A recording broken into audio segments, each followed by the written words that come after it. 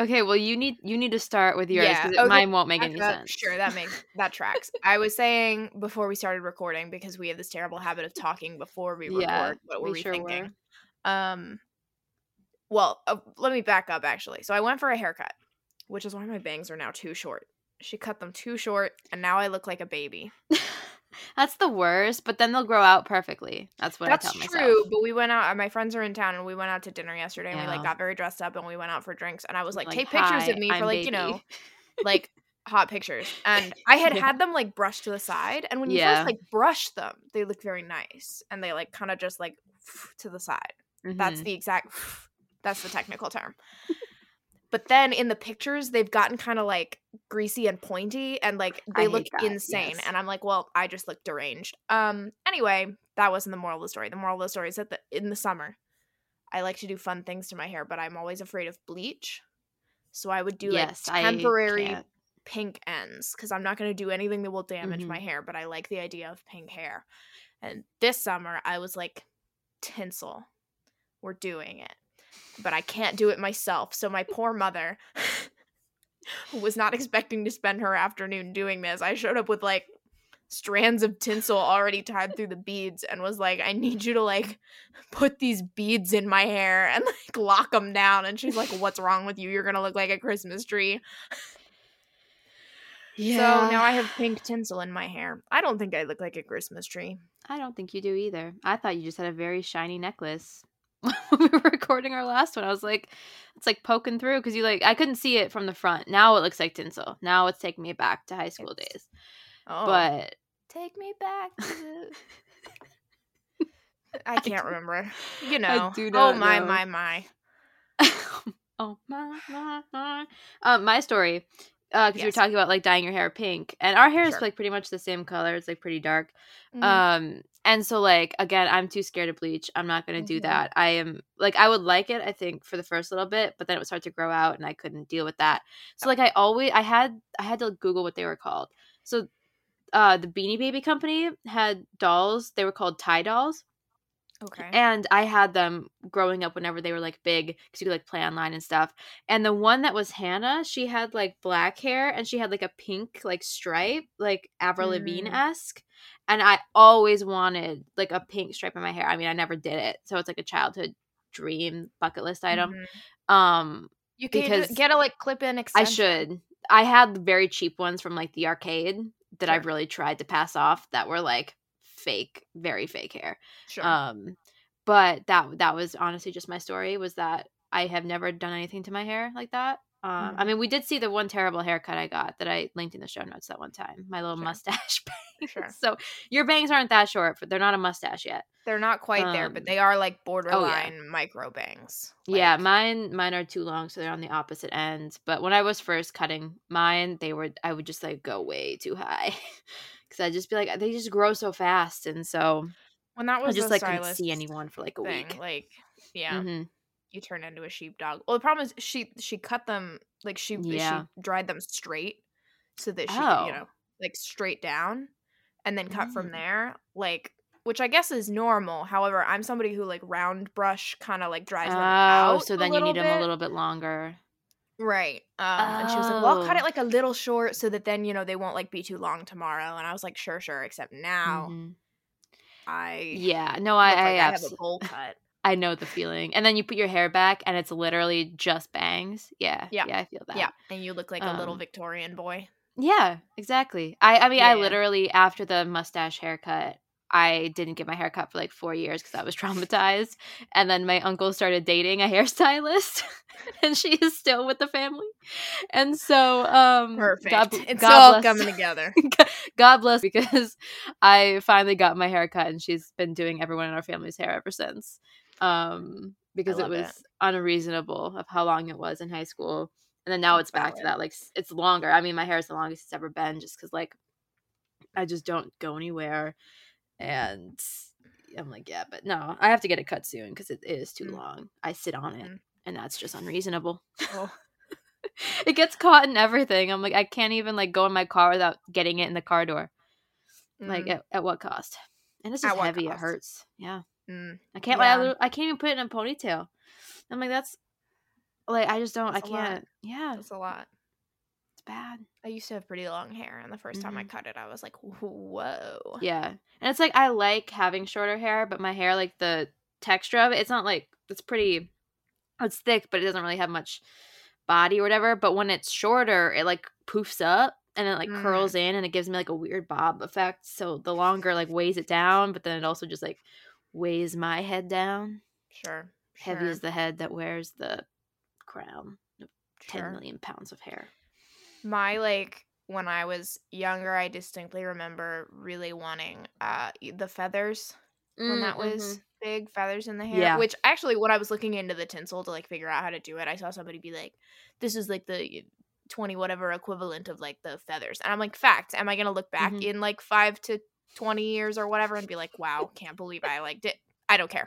Well, it's because not you know permanent. what? I mean, Well, I know like, it's just like a silly trend that you're gonna look at pictures and be like, wow. I don't care though. Because I wanted a feather in my hair so badly, and my mom's like, no. But they used to, they had the ones that you would, like, get, like, in your hair, like. I should just get a wig. Like, I just couldn't. I mean, I don't know where I'd put all my hair under the wig. I'd look like I was gonna say weird, you're not egg-shaped head. I mean, I did have the dreams of being Hannah Montana, so I can, you know, I would like to live that life at one point, but. The Hannah Montana thing always makes me laugh because she would just, like, take her wig off and her hair was out under it. It was great. Yeah. Not how wigs work. Do you wig? I went to the Hannah Montana concert and I had a blonde wig on, but I hated the bangs so much that I just kept, like, getting them off to the side. So it was, like, very unfortunate. And now look at us now. That was my first concert. Wow. Hannah Montana, best of both worlds. She was both Miley and Hannah. Wow. Riveting. It was a great concert. It really was. I just found all my Miley Cyrus fan club stuff in our garage. And I was like, oh, those were just cut, pasted pictures of Miley and Cody Lindley. I'm like, okay. What was... And I found... I, like, hand wrote all the lyrics to If We Were a Movie. I'm like, I had the album booklet. Why did I feel the need to write them out in pencil, double spacing the lines? It's about the drama. It was. I mean, if we were a movie, you'd be the right guy. I'd be the best friend that you'd fall in love with. In the end, we'd be laughing, watching the sunset. Fades to black. Yeah, that song. That one's. Well, speaking of our childhood dreams. Look at that. Things we wanted as children. Welcome to Romance Your TBR. You were frozen for a little bit, so I was just waiting. And then all of a sudden, you were still frozen, but a burst of "Welcome to Romance Your TBR," and I was like, yes, that tracks. So everyone at home needs to know that. Yes. I don't know. Kids. Kids. We are doing an episode I'm so sleepy. on the best kids in historical romance. There are so many. Say, in case I am extra unhinged, I'm running on like 2 hours of poor quality sleep. She's several cups of coffee and liquid IV. In a dream. The dream we almost didn't record tonight. Into a nightmare. I was like I had dropped my friends off. We had like gone out the night before, stayed up super late. We crashed in like reclining chairs in the media room. I did not sleep in a bed. I am too old to be doing this now. Her old bones are creaking. I'm only 24, but I'm already at a point where like I can't.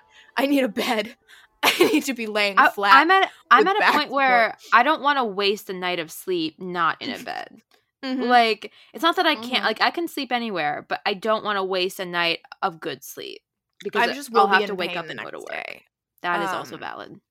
So, well, and I also can't sleep not laying completely flat. Like, I can't sleep on planes or anything. Like, I can kind of doze, but it's not good. Anyway, so no sleep. Club. Bus. Sleep tonight. Another club. Crashing on your couch. What's the? I wish I could remember that whole Jean Ralphio quote. Anyway, I know. I don't know what it is. You don't know the Or no, it's not Jean No, I Ralphio. don't. It's Lady Gaga. Sorry. I don't know what like the full quote is, but I know it. Yeah, it's that vibe. Yeah.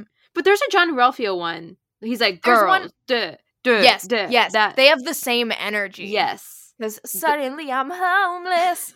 I always get them mixed up. Yes, but that, no, where was I going think with this John Ralphio story? is correct. Liquid IV, coffee. About I your dropped my sleep. friends off. I got it. Mhm. I dropped my friends off after we recorded our other episode that we recorded earlier today. Mhm. I was like falling asleep. Not like I was fine to drive, but I was like, bro, like my eyes hurt. I'm so tired. I made it home. I like staggered in the door. My dad is like, "Did you have a good time?" I was like, "Yes." He's like, "You should go to bed." I was like, "We have to record a podcast tonight." He was like, "Maybe you should think about canceling that and going to bed." I texted you because I still had to take a shower, but I was like nauseous and my head was hurting, and I was like, my eyes hurt. Showers while nauseous are hell. It's They are because hell you're on like earth. hot and it makes it Yes. worse, and it's The like heat is steamy. bad. Yeah, it's bad. So I'm like trying to mentally hype myself up. So I like popped a Nausine tablet, texted you, was like, I can't. You're like, I'm dying. I was like, that's okay, go to bed. And then I powered through. I took a shower. I got out. I felt fine. I guess the Nausine kicked in and it magically took care of the headache too. So I got out of the shower and I ate. And I was like, oh my God, I don't want to die anymore. So here we are. It would have been perfect if you would have supped on bread and cheese, the all-purpose revitalizing. I supped on a breakfast taco from this morning that was from, we have a really insanely good breakfast taco place. Damn. It's the best place in the whole world. So I ate that, and then I ate a bunch of chips and peach salsa from, we went strawberry picking yesterday at this farm, and they had peach salsa, and I was like, banger. So dinner of champions, and really we're chugging Liquid IV. Yeah, you are. Yeah, girl. It's like pulling my hair out of me sitting on it. It's like, yeah. Hype squad. So deranged energy in the studio this evening. In the studio. I wish I had a studio. It'd be so useful. Yeah. So I am the one and only, the delusional, the exhausted Caroline. I don't quite know how to follow that up. Well, are you also delusional and exhausted? Yeah, I guess I am. Yeah. I am also the delusional and exhausted co-host, Hannah. And this is Romance Your TBR. We're rounding up our favorite children in historical romance. Yes, we are. I don't know if this is a hot take or one that's just like kind of divisive. You are or you aren't. Yeah. Like, I don't know what the majority is, if there is one, but I know some people like really hate kids in romance. Yeah. I eat it up. I don't even care if it's just like kind of a plot device. I love when there's a kid in a romance novel. I know. Me too. I love forcing usually the hero into emotional intimacy. Because that's what it's doing most of the time. It's just, because it can go along the lines of like either just the hero interacting with kids, even if it's not like his own kids. There could be wards. Like there are so many different ways. So I broke down. Yeah, I have a lot. I listed. Yeah. Like these are the ones Rex, that like. Yeah. There are some other ones that have like kids in them, but like meh. So I wrote down the ones that those ones. Well, that like either the kid didn't play a huge part or like I just didn't really like it didn't really matter. So I wrote down the ones that had kids that I like remembered enjoying.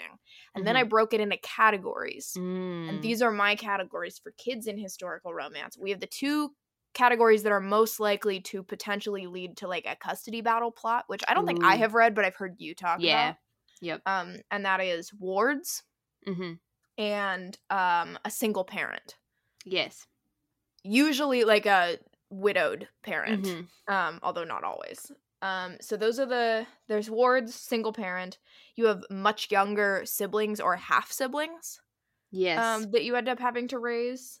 There are street urchins / yes, there are adopted children that you found. Oh yes. Let me see. Wards, much younger siblings, street urchins, illegitimate children.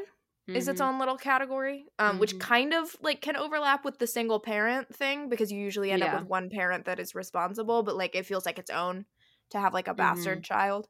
And then in my other like kind of catch-all category, my other category usually ends up being the two that I have are heroines who run like orphanages. Mm-hmm. Which feels like kind of like you could kind of consider it like maybe a ward or Well, single parent I've got situation, but I've it's its got own. the one where the hero runs an orphanage, so I'm right Oh, there with that's you. intriguing. Oh So yeah, that's he's its own. hot. Oh yeah. Interesting. Mm. So I wonder, do you have any other like? Are there any of yours that like need their own other category other I than do those? I do have one. Well, I have heroes good with kids. Okay. So I've read several that we'll get to that are just like heroes are very good with kids. They maybe don't have them themselves. My category of like older children goes into the like siblings or wards and stuff. Yeah, that usually if they're older. Well, and it's Yeah. also like at what point, because like the earlier Hathaway books, I was wondering. I was like, you how do have we? like Yeah. to me they have to feel dependent. Yeah. Yeah. And then I have one category with one book of its own because the book deserves to be on its own, and it's hero is vexed by a kid. And Is that not just street urchin? it sure isn't in that book. It's hilarious. You haven't read it yet. And Oh, when we I'm get excited. to it, I have talked about it before, but like that kid played a a role. The hero was so annoyed. Oh, I'm so excited. Yeah. So Okay. Do yeah, we 'cause, want like, to so there are so many. I'm looking at this list. Yeah. well, that's why I'm thinking we're not going to go in depth on plot. I know we fell into No. that trap in No, I season 1 when have we would do roundups, I but know. I I think we have like just little talk about the kids parentheses. themselves. Yeah. Okay. Like just like reminding myself as Sure. much as anyone else about why I picked them. Sure. I don't I feel like it know. might be fun to go category by category. Yeah. Yeah. Cuz You then start we off don't and have then I'll to yeah. Cuz there are some we'll try to be quick. We make no promises because well, that's a promise is no. that's true. That's so valid. Which category? What are we Let us I mean what's my least favorite? I love all of ooh, these. Maybe well. let's start with the kind of like other orphanage type Okay. situation where it's kind of Yes. a unique one because I've only got a couple Yes, and I'm I only intrigued have by your like hero. one. Yeah, because I don't think you've gotten there yet in that series. Okay, Should I start it out? if you want to, go for it. Sure. Well, it is. I mean, you're not gonna be surprised once I say it, but it's Thief of Shadows. Winter Makepeace. He One of mine runs is the first Maiden Lane yeah. book. So he runs Okay. the orphanage, and I mean, Winter Makepeace. I'm excited for He's that book. a Yeah, virgin one of mine hero is who gets deflowered in very hot ways. good for him. Honestly, It's great for him, really. that's what he And deserves. her. He was so eager to learn. So, Excellent. Serena, I think the name is. I don't know. It's been a while. I have to reread it. Just for Okay. rereading favorite books purposes. I totally forgot Thief about Winter of Makepeace. Shadows. Yeah. I mean, he's just so good. I love that. Well, so yes, one of 4. my two is why am I blanking on Wicked Intentions, which is Temperance, I believe is her name, and she also like they run it together.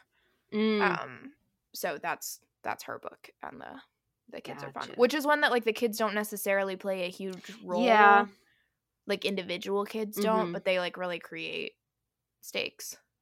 Well, yeah, because I mean, in the Thief of Shadows, there's like a whole battle of I think it's the one in Duke of Sin. I think he's like randomly in this book trying to like take over the orphanage. There's shenanigans.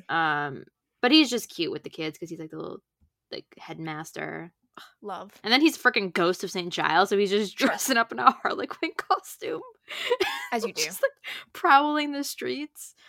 Sure. Ugh. Well, the first one, I think the orphanage gets set on fire by the villain. Oh, yeah. Yeah. The drama of it all. And then the Ghost of St. Giles shows up and like catches her. The heroine's name is Isabel. Not Serena or Selena. No, I don't know. I don't know where I got that from. It'd be like that sometimes. It do be. It do be. What was your other one? No Good Duke Goes Unpunished by Sarah McLean. Yes. That is the one where she is supposed to get married to his dad and is like kind of forced into it at a very young age, abusive situation. That is the one we chatted about it on Twitter because she intends, you find out later, to just imply that he took her virginity and she's run away to like try to get people to not go after her because she's like damaged That's goods what or that whatever. was, yeah. But she doesn't know. She's like a 16-year-old. She doesn't know how much she's gonna bleed, so she pours like a pint of pig's blood on the bed. So he wakes up after being drugged in her bed, not realizing that she was his father's fiance, by the way, in her bed, covered in blood, and she's gone. So she accidentally framed him for her murder. But it's never been proven, obviously. But everybody thinks he's like the murderer Duke. And she meanwhile went off, and they end up coming back together, and she needs help or whatever. That's amazing. But I can't wait to get to that series because I'm like going through just reading them physically. So sure. you know, it was that's one hilarious. that like some people really hated that book. They hated the heroine. I had such a fun time, but she runs like an orphanage for boys. So like that's why her stakes are kind of high. She can't afford anybody finding out who she is because and not just orphans, but they're or actually they're not orphans at all. They're usually the bastard sons of aristocrats who don't want anybody to know about their biblos, so they just kind of like drop them off there. So they don't play a huge role, but there are some very cute scenes where like he comes to the home and like kind of teaches the boys things, and like they have very cute, like she comes outside and he's letting them climb like all over his carriage. It's very adorable. There are some really cute scenes. So I like that one a lot. It was very sweet. Aww. I guess to go with that, we could go Heroes Good with Kids. Sure. Because that kind of like ties in with that. Yeah. I mean, Scandal in Spring. That was the Matthew only one that I could think of. Yep. Making that little teething contraption, and everyone's like, just like, what? Like, this guy is just calming this teething baby. It was so hot. Love that for him and the baby and everyone else, especially for Daisy. She's lucky. That was deeply sexy of him. Yeah, it was. We've also read A Love by Design, where what's his name? Where he like gifts Grantham, where he gifts all the all the gifts to the baby, like really elaborate, impractical, impractical, expensive gifts. I forgot about that. I thought that was very fun, so I wanted to include that. That is a great bit. In Not the Kind of Earl You Marry by Kate Pembroke, he gives his like nephews like a piggyback ride, and he's very cute about it. Yeah, I forgot about that scene. I know. Oh my god, I know. He's like riding around pretending to be a bucking horse. My ovaries exploded. Oh my god. Yeah, that took me out. There's one I just read by Grace Calloway. I have a few others by her because that entire series just has a lot of kids in it. But this one, The Duke Redemption, literally, it's like a plot theme throughout that people can just like hand him children and they'll just like love him and stop crying, and then he'll just like he had like triplets at one point, just like all over him, just like just completely like soothed and calmed. So that was very fun for me to read. Okay. Honestly, and they just it was very iconic. And then I feel like the other ones you're going to talk about in different sections, so I feel like that's probably it. But Scandal in Spring is my standout one, and that one just because it's my standout book. But like, if I was going to add that category, that was the one that I would probably have in there. I'm not thinking of any off the top of my head. No, and then I also lied at the beginning. I do have another category. Ooh. That is heroes being restricted from seeing their nephews. Ooh. Which that is so specific. Which you read Artfully Yours. Yes. And that was like a whole thing, like he was kind of struggling with not being able to see his very cute nephews, I believe. And then it was just the one nephew. One nephew, and then the other one was I think he also had nieces, but they weren't like, too. Okay. Sick. He just had a really like cute bond with the one. because he was sick. Yeah, and then because then he related to the sickness, and then he needed to get him out of London. Yeah. And then The Ruin of a Rake by Cat Sebastian. You saw the child in like the earlier books, but in this one it was like the last in the series. The guy had like a terrible reputation. It was ruined by the other heroes like writings about him. And so one of his punishments was that he couldn't see his nephew anymore. So then he needed to, I know, of like God. So then he needed to like redeem his reputation, hang out with the other hero because he could like save it. And then he was able to see his nephew at the end, and it was just so sweet. So that's a separate category-ish. Gotcha. I actually do have another like kind of bonus / falls into the like other category, which doesn't even really count because there aren't actually any kids in it. Mm-hmm. But I think it's really rare, especially in historical romance, to see a hero who really wants kids and like really wants a family. I think. Oh God, I do love that. And Marry Me by Midnight by Felicia Grossman, which comes out in August and is a forever book. Standard disclaimer. Although I think by the time this episode airs, my internship will officially have ended. That's actually this Friday. Mm-hmm. Oh my God, this is my last week as we're recording. The end of an era. Truly. But Marry Me by Midnight, which is the Jewish gender swapped Cinderella retelling. So Aaron is the hero, is the Cinderella character. He's like an orphaned synagogue custodian. Which, by the way, he like takes care. There's like a little family of mice and birds and things that live by him, and he like takes care of them and gives them names and like feeds them and yeah. Okay, so there's already that, but also his like main motivating force is that he really, really wants like a wife and children. Like he really wants a little family to provide for. And he like desperately like kind of beats himself up because he feels like he'll never be good enough that anyone would want to marry him and like trust him to provide for them, which felt like so rare. I feel like usually a historical romance hero distinctly doesn't want kids until he meets the heroine. God, now that you say it, I feel like I've definitely read a few, not a lot, but a few, and but like it stands out when you do. Maybe you can like add them in show notes if I remember. If you think of them. That's a strong if. Sure. But that was one that like it wasn't even just like kind of a casual I would like children. He was like, I want a family so badly and to like bring them to synagogue and take care of them. And I was like, another like subtrope of that. I'm reading The Bare Knuckle Bastards by Sarah McLean, and we're doing an episode on that with a special guest later whenever that one gets published. But in each of the books, all of the heroes make reference, and even I think maybe some of the heroines, about the having like children who look like the mothers. So like I do love that when they're like the little like, hero red hair babies. It's just so cute. They each want a kid that looks like their significant other. Yeah. Because then the heroine also has the thought, and then it's the opposite, like looking like the hero. Oh, sure. Yeah, that goes straight to the old hormones. So, the old hormones are acting up again. The old hormones.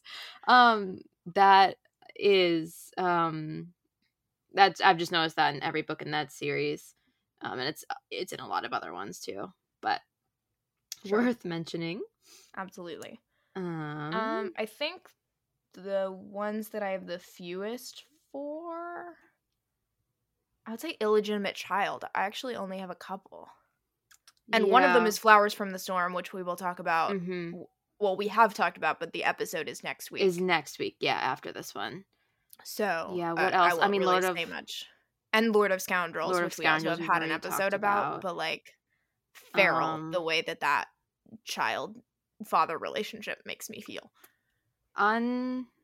Unfair. Quite truthfully. Unhinged. I was not prepared for that. Unhinged. That's me reading. I was not prepared. And it gets me every single time, not just the first time, but it gets worse when he walks in and he's like, Mama is gone, I'm Papa. And the first time Dominic calls, he goes, Papa, and Dane like ceases functioning. I just like keep thinking about this little like the pump handle scene when he's like running around and like and then he gives him the shirt in his shirt and it's too long. Like, the shirt and he's like, did you put a baby in her belly? Please, he's so funny. Unfair. It's just us weeping over Lord of Scoundrels for yet another episode. So those are my two illegitimate children. Oh, what else do we have here? Oh, his Lessons on Love by Kathy Maxwell. I I don't remember much. I have to admit, Okay. I had to go back and reread my review because I had made this list when we were going to do this episode before, and that was before the HarperCollins strike. But he gets delivered a baby by his mistress, so it's like his child. But he like ends up with the baby, and he's like, "What do I do now?" So then he enlists the help of a local spinster Of to course. help him. He's like, "I'll pay you to get the life you want." And she's like, "Honestly, yeah." And then looking at the summary, it looks like there's maybe like a marriage of convenience, or like they have to get married for some reason. But I remember I liked it a lot. It was cute. Very low angst. So that one, that's illegitimate. What else? That's kind of different, but I guess I can kind of go for it. Enter the Duke by Grace Calloway. They have like a one night stand. That's really hot because she just writes really hot books in general. That series was like just whacking you with sex scenes, just like constantly. But that one, they have a one night stand. He's a duke, and then she is a barmaid. She gets pregnant. He doesn't know. So it's like secret baby. She has to get married to like an archaeologist or something. Or is he like he's like a treasure hunter. So then fast forward, the duke is in dire straits. He needs money. He gets left a treasure map by his uncle, and he has to go to the small town, enlists the help of treasure hunters. Lo and behold, it's Maggie. And then he sees her daughter, and he's like, Mm. something's not adding up. Like, Mm. when was she born? And then she obviously like lies, and she's like, oh no, it was my husband's. And then like halfway through, he's like, no, this child is absolutely mine. But then he has a really like Mm. smart decision. He's just like, I'm just gonna wait until like Maggie tells me, um because obviously everyone knows it's his, like we all know it's his child. But it was just very emotional, just how it was handled. And I didn't actually think the book was going to work for me, but it surprised me. I had a good time. And always a treasure hunt's fun, but that one, so it kind of illegitimate, kind of not. Yeah, like um technically it is, but it's not your yeah. typical. Mm-hmm. What else do we have here? Kind of the same with Aphrodite and the Duke, I guess. Oh um yeah. yeah, because it Is it? yeah, spoilers, I guess, if you don't know. Basically his first wife was pregnant, and That's then right. she married him and he married her, but he was already like engaged to Aphrodite. So then when they broke it off, she was really hurt. And then he like raised the daughter as his own, but then when Right. Aphrodite gets there and they get married, then the daughter's kind of like sectioned off, and you're kind of like, what is going on? She just thinks that it's because he doesn't want to like offend her with the child of another woman, but then you find out all that stuff, and it's very cute. And I really liked the relationship between Aphrodite and the child. So again, legitimate in eyes of the court. No one assumes anything nefarious. Right. Um, It's in there. yeah. It's like a similar. Mm-hmm. What else? That's not legitimate. That's fine. Never Seduce a Duke by Vivian Lorette. That one, it's actually not a spoiler because at the end of the summary, I just didn't get to that part, so I was surprised when I read it, when I read the book. But it's in the summary. They have it's a very weird book. It's very fun. He thinks he's like found a magical like potion that made him like really horny, but it wasn't. He was just horny. So he He like was just horny. It's not magic. It's just horniness. it's a very weird book. She has aunts who like steal things, so then they stole his like magic book, so then he has to like go retrieve it. They're on like I think they're on like the continent, and then they have like a one night stand or like a small affair. Fast forward 2 years later, she has a 2-year-old.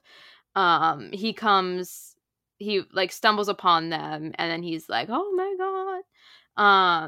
It was a very fun book. I again was not expecting the time jump and the at 55%. If I would have read the summary, I would have been expecting it. But so the child was technically like illegitimate. I don't think she like married anyone else or anything. Mm. Very cute kid though. Oh, you know what? I have one that I put it in the single parent section, but now that I'm thinking about it, it technically does go in the illegitimate. Mm-hmm. It's a similar, like, well, this one's complicated, and I can't really talk about why without giving away a plot Yeah. twist from earlier in the series, but basically, the understanding is that from everybody else in society believes she married this friend of her brother's and was widowed, and left with his child, but in reality, the father of the child is not who you think it is. Mm-hmm. But in the eyes of society, she's a widowed single mother. And that is Dukes Do It Better by Bethany Bennett. Also a Forever book. You're right. It's the third book in the Mhm. Misfits of Mayfair series, which I thought that whole series was so fun. Mm-hmm. All three of those books. I need to finish that book. I had like started it and then I just got sidetracked because there's no audiobook of it. So I had it like currently reading on my Goodreads for like months. I finally just was like to read. Yeah. But I need to go back and read it because her books are really fun. They're really fun. So it's like single mom. That's Mhm. what I had it listed under, but now that I'm And like thinking about it, it's illegitimate. That one, yeah, she has a one night stand. I was gonna say not one a night stands. It's kind of ish. He was like in port or something. Yeah, they like hooked up. This was Yeah. after she already had the kid, but she's like off living in this like little seaside cabin and like baking, and she raises like she's kind of just living her best life, which is fun because she was like a very society like debutante before. It was it was just really fun how that all worked out in book 2.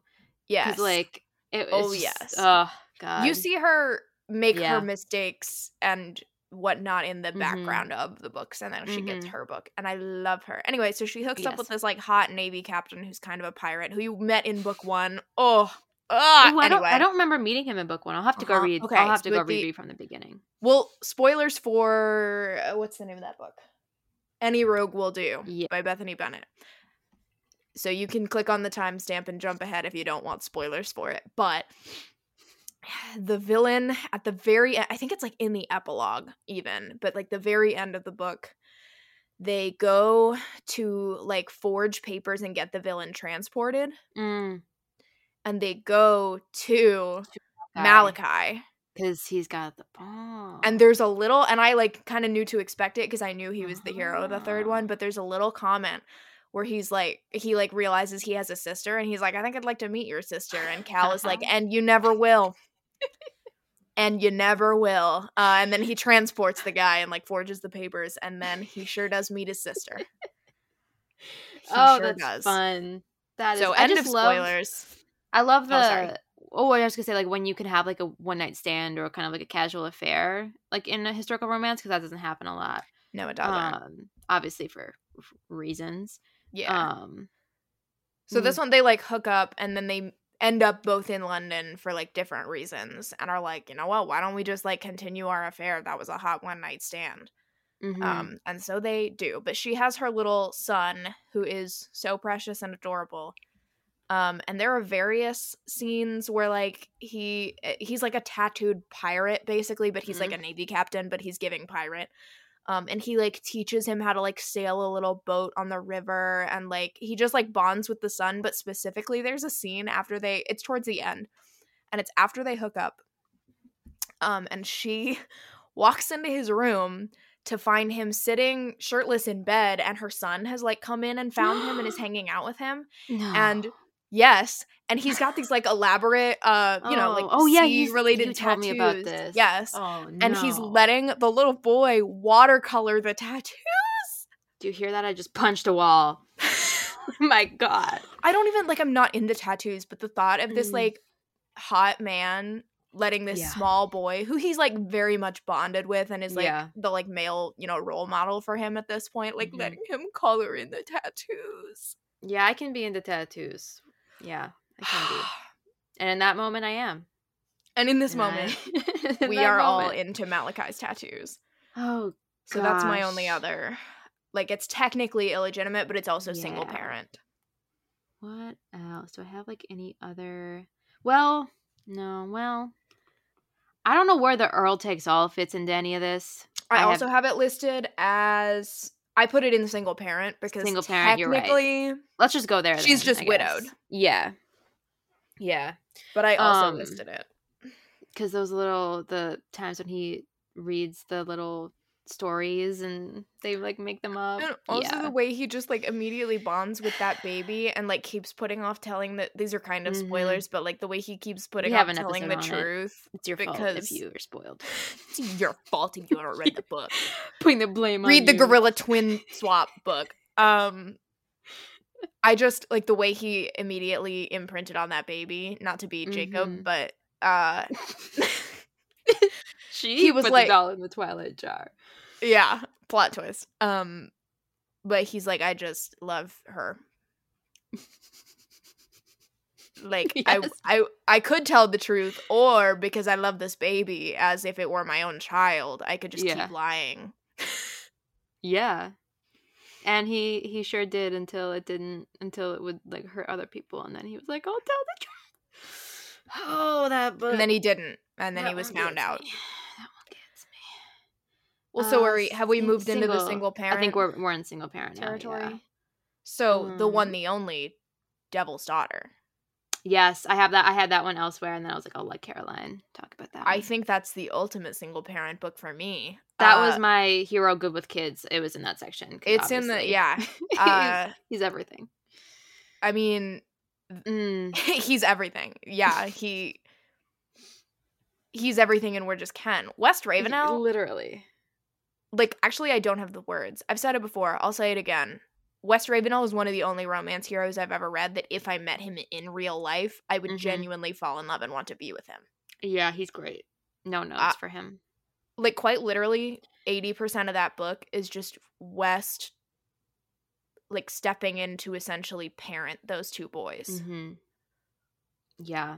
And being, like, perfect with them and, like, letting them play and being wonderful. Like, that's it. That's the whole book. Half of Phoebe falling in love with him is just watching him play with her children. And that's also all of me falling in love with him. And then, like, him dicking her down. Obviously we have another one in that series in another section, but in that book, to keep the suspense going, when the Justin calls West dad, I actually had to like pause the audiobook and screech. Yeah. And the fact no, because not only does he like call him dad, and he has to. They're like, huh? And Phoebe's like, oh, like, are you calling Uncle West dad? And he's like, well, I didn't want to call him Papa because he would get confused with my Papa in heaven. And then he's like, is it okay? Can I call you that? And West is like wiping tears away. He's weeping. He's literally like crying. And he picks him up and he's like, yeah, I would like that very much. And like walks away crying, holding this child. Stop. Yeah. Everyone stop. Turn the podcast off. Stop recording. So that gets me. Get this camera out of my face. Another one, obviously Tempest by Beverly Jenkins. That's on mine as well. Did just read that gem. That was fun. That was a fun time for us all in many regards. But I like revisited a little bit of it because I just read the Colt Sisters story, Spring. I read her book. And so you get a little bit of like, in that one, Regan has a baby, Colt Fontaine. And so you get like her with Anna and the baby. A little bit. Now. Not a ton. Just like anytime Anna called Regan mama, or like Colt would like talk about like his girls, like it just did something so emotional. Me. Well, especially because, like, you know, that, what is it, her aunt that had been kind of, like, taking charge of her and was, like, so awful and strict and, like, really mean about it. That was horrid. I mean, but I loved that ending. I mean, my God, I was, like, I was like, yes. Well, but just, like, Regan being like, let's get you some, like, clothes that you can get dirty in. Let's get you a pony. Let's, like, teach you. And she was so powerful. Oh. Like, I just love how she took no shit. She was so strong. Like, I loved her so much. She's I'm, like, starting a list of, like, my favorite heroines, and she's at the top. Yeah, I loved her Regan. So much. This is one of those, like, another one of those, like, heteronormative things that I absolutely love is a baby log. And not if it's, like, characters who have said they don't want kids. Or can't have kids for medical purposes and, like, magic miraculously have them. Yeah. Right. I don't want any of that. But, like, if they're characters who, like, have wanted kids or are open to them, I eat up a baby log Oh, every yeah. time. And the reveal, Every that's what time. I eat up. I eat up The reveal is great. the, like, "Oh, are you, like, prepared to change some nappies?" Or, like, "It's a Yes. family of 3." Or, Yes. obviously, the delivery when you have, The like, man was losing it his mind. Westcliff just, like, or was it someone, like, yelling and doctors were incompetent and it was crazy? Was that in It was Scandal in in Spring? Scandal in Spring. He, like, Yeah. sent everybody out to go to try to find a doctor, and was Yeah. it Matthew is the one that brings back the vet? Yeah. Yeah. 'Cause he's And uh, that's why is it, the Wit or Merit. Yeah. Merritt is named after the Mhm. vet. The Yep. vet who delivered her. Um, Which that is a book that has a problematic baby it does. representation. I still love that book, but full disclosure, It um, does. it does have it was very, like, ambiguous. Like, she said she got, like, a doctor's opinion, but obviously the doctor was a quack. So, like, it's hard, but yeah. So, but I do love that book. It's so good. A little bit of amnesia, a little bit of face sitting, like, you got it all. Sure. One of the other things that is absolutely, like, deeply heteronormative that I will eat up every time because of who I am as a person, and the way that it makes my ovaries feel is, and I think this is how it tends to go, is when the single parent is parenting kids of the opposite gender, and so the Mhm. either hero or heroine, like the love interest that steps in, becomes like the role model. So Yeah. like Regan stepping in to be that like maternal, Yep. like feminine role model for Anna, and then vice versa, West being like Mhm. the father figure for them. And again, all of the like gender norms and yes. Do I love it though when Yeah. Regan steps in and is like, "Let me teach you how to be a woman"? Or like Flowers from the Storm, which again we'll get into later, but his whole Mhm. like I want you to like teach her how to like Mhm. how to Be not care good. what people think and how to like Yeah. be a good person. Like Mhm. I eat it up. I Ugh. actually I feel like do I have any where it's the opposite where they only have one of not really. There Oh, yeah. I do have one actually. I And think I there's probably do also too. one of my other ones which I know you didn't like the book that much, but the Rakes. His Oh, yeah. kids I Yeah, they were cute. love. He has Mhm. very cute little kids, and I really thought all of their little family outings were just Mhm. very adorable. Mhm. She got, like, a necklace or something sometime, I think. Yeah, they like bought it for her at Mhm. the little fair.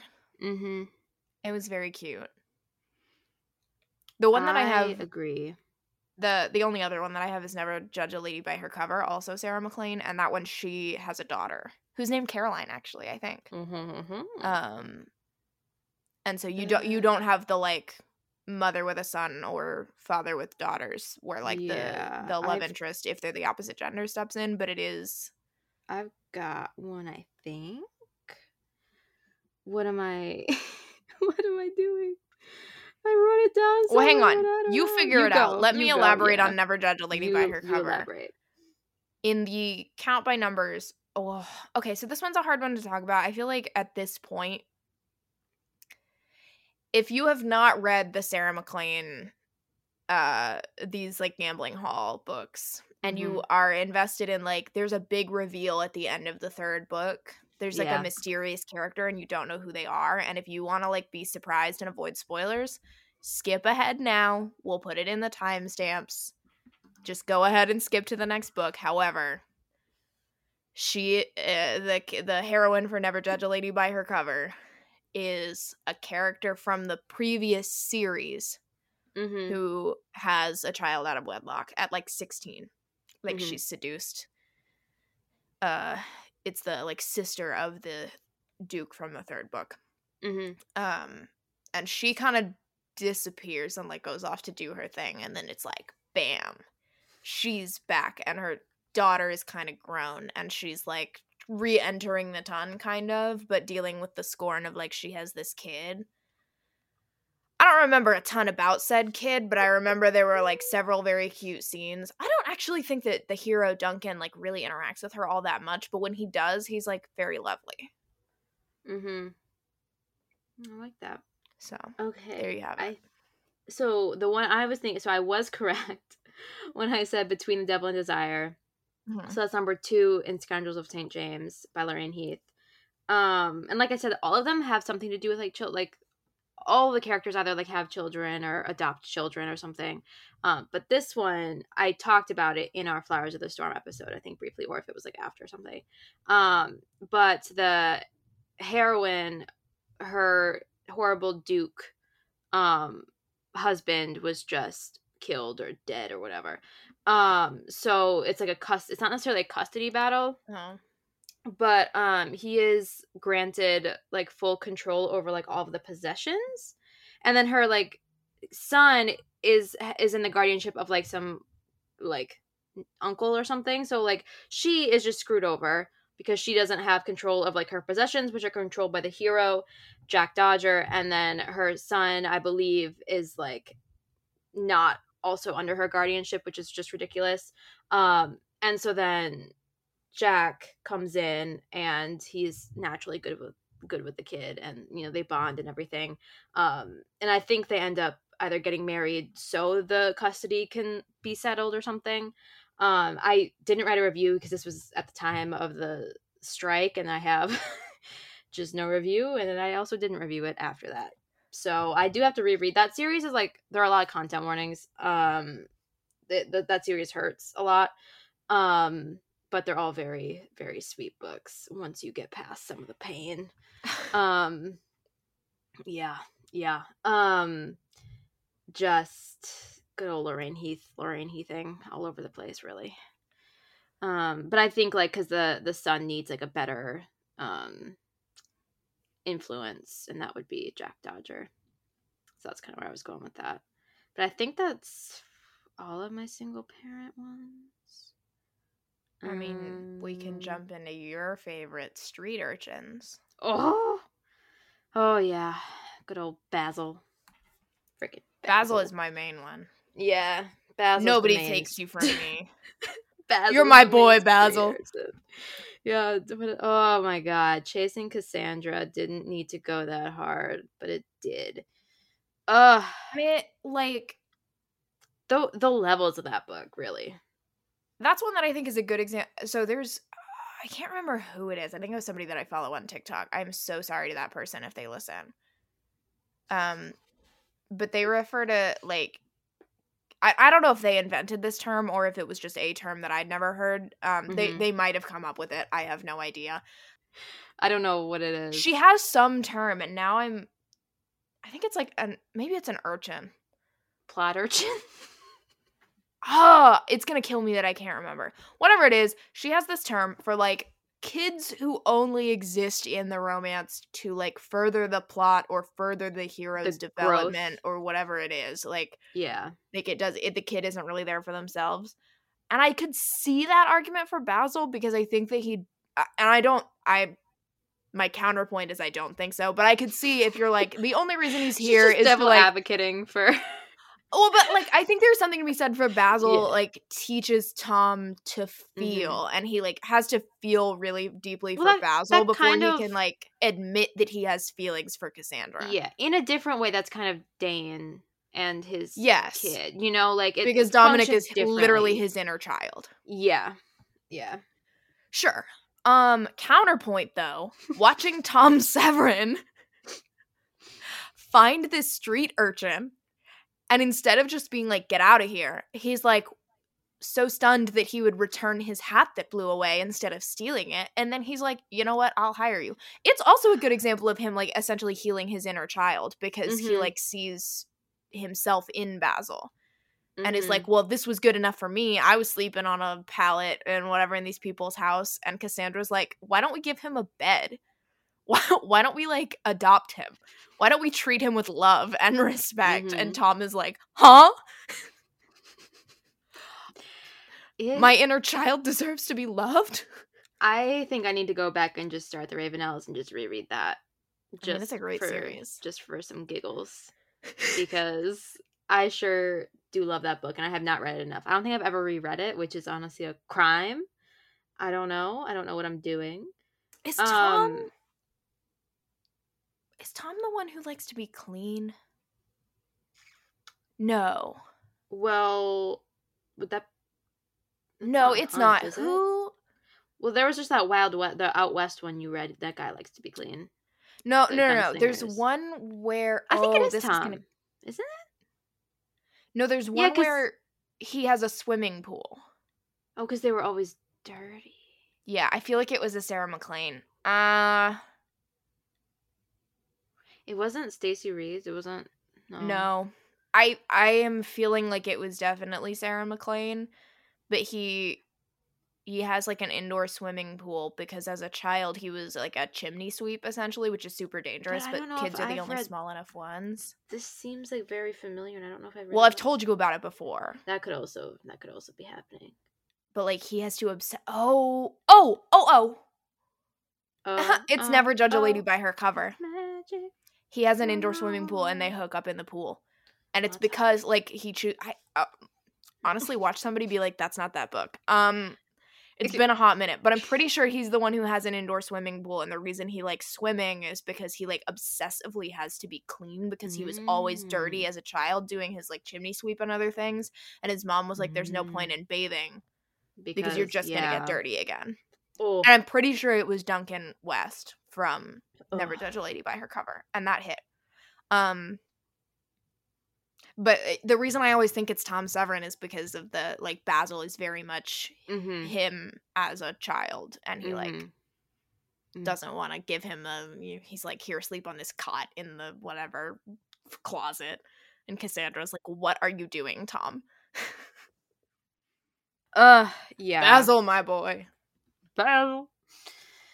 And then you also have the West and the Justin and that whole interaction in that book. Like, how dare her have two different father levels in that book? Like, also I love that it's not just like all at once he takes in this child. You like see him in stages. Well, because he was not. Oh, and there's the whole he has to like drag him to Garrett to like get the lice cleaned out of his hair and stuff. And like he doesn't want to undress in front of the lady, and he has to like get in the shower with him and like. Yeah, I'm going through many stages of many things right now. Yeah, I need to reread that book. We're feeling a lot of things over here. Immediately needs to reread. Oh, good God. And he's one who's like, he isn't naturally good with kids, or at least you don't think that he would especially not at the start. But he's somebody who like, he kind of does what I do, where like I talk to kids as if they're adults. I'm not gonna. Yeah, I'm not good at the like coming on their level. I'm just gonna pull up and be like, what is up, my guy? And Tom does the same thing, where he basically just stands there and is like, you need to take a shower, you're gross. So, taxes. It gives me like Dane and Dominic's energy with the shirt scene, where he's just like, you can't run around. You're pump handle. Naked. We don't say arse in front of ladies. Like, it's that energy. Just how am I supposed to read new books when old books are so good? That's a great question. It's a great point. What are we supposed to do? My next one is the one that I thought I was talking about last time. Surrender to the Devil by Lorraine Heath. This one, they take in a street urchin. Okay. Which he is the hero of the Amnesia book, Once More My Darling Rogue.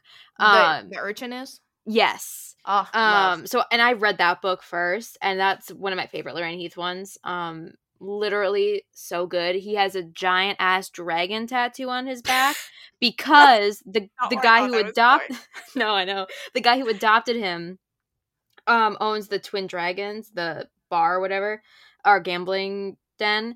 And then Drake Darling, the adopted one, grew up like revering him, and he was like so just in love with this new family that he had, and so he got the huge tattoo on his back. And then in that book, he makes the heroine wash his tattoo.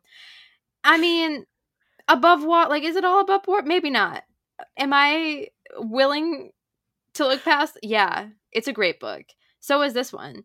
So I mean, I don't have much more to say. Franny Darling, that's where he gets the Drake Darling from. So she would be the Duchess, and then what his name is Sterling Mabry, 8th Duke of Greystone, which is a hot name. It's just them getting it on. Sure. She's surrendering to the devil.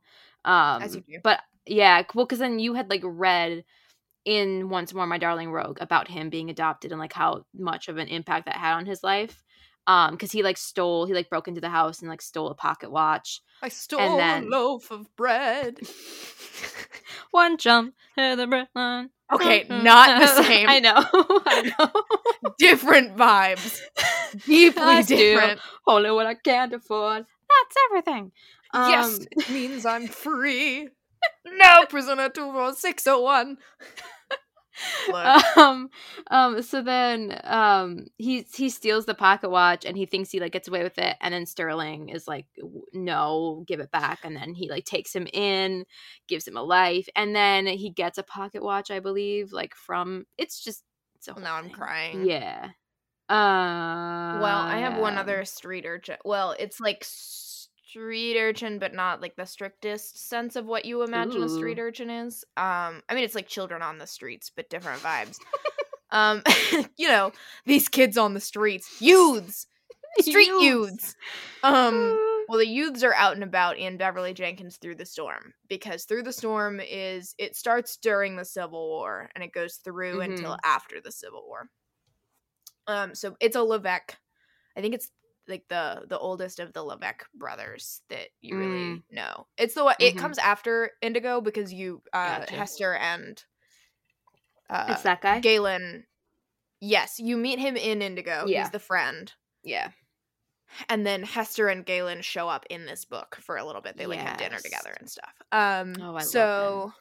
Through the Storm, I eat it up. It's a revenge seduction. You love to see it. Ooh, I don't think I've really read a lot of actual like revenge seduction, I haven't like read a full ton. plot ones. So this one, it's during the Civil War. She is a runaway slave, essentially. She's like, there's this whole like kind of plot line about like the women in her family and like the line that she comes from, and her grandma like honestly kind of pops off and like gives this prophecy and then sets the house on fire so she can get away, like, and like burns with it. It's honestly iconic. She runs off. She runs into Harriet Tubman, as you do. Harriet Tubman gets her to the hero. Sure. And he's like a Union soldier in like one of the black units. And so she ends up in this. Oh, now I am blanking on what it's called. Oh my gosh. It's Beverly, so there's so much history. But it's these camps of like formerly enslaved people, and like now they don't really know where to go or what to do with them. So it's these massive camps. And there's like, there's a name for them, and now I am blanking on what it is. You've said it before. Google. Let's see. Oh, what's it called when it's contraband? Let me just see contraband count. What is that called? What were they calling the formerly?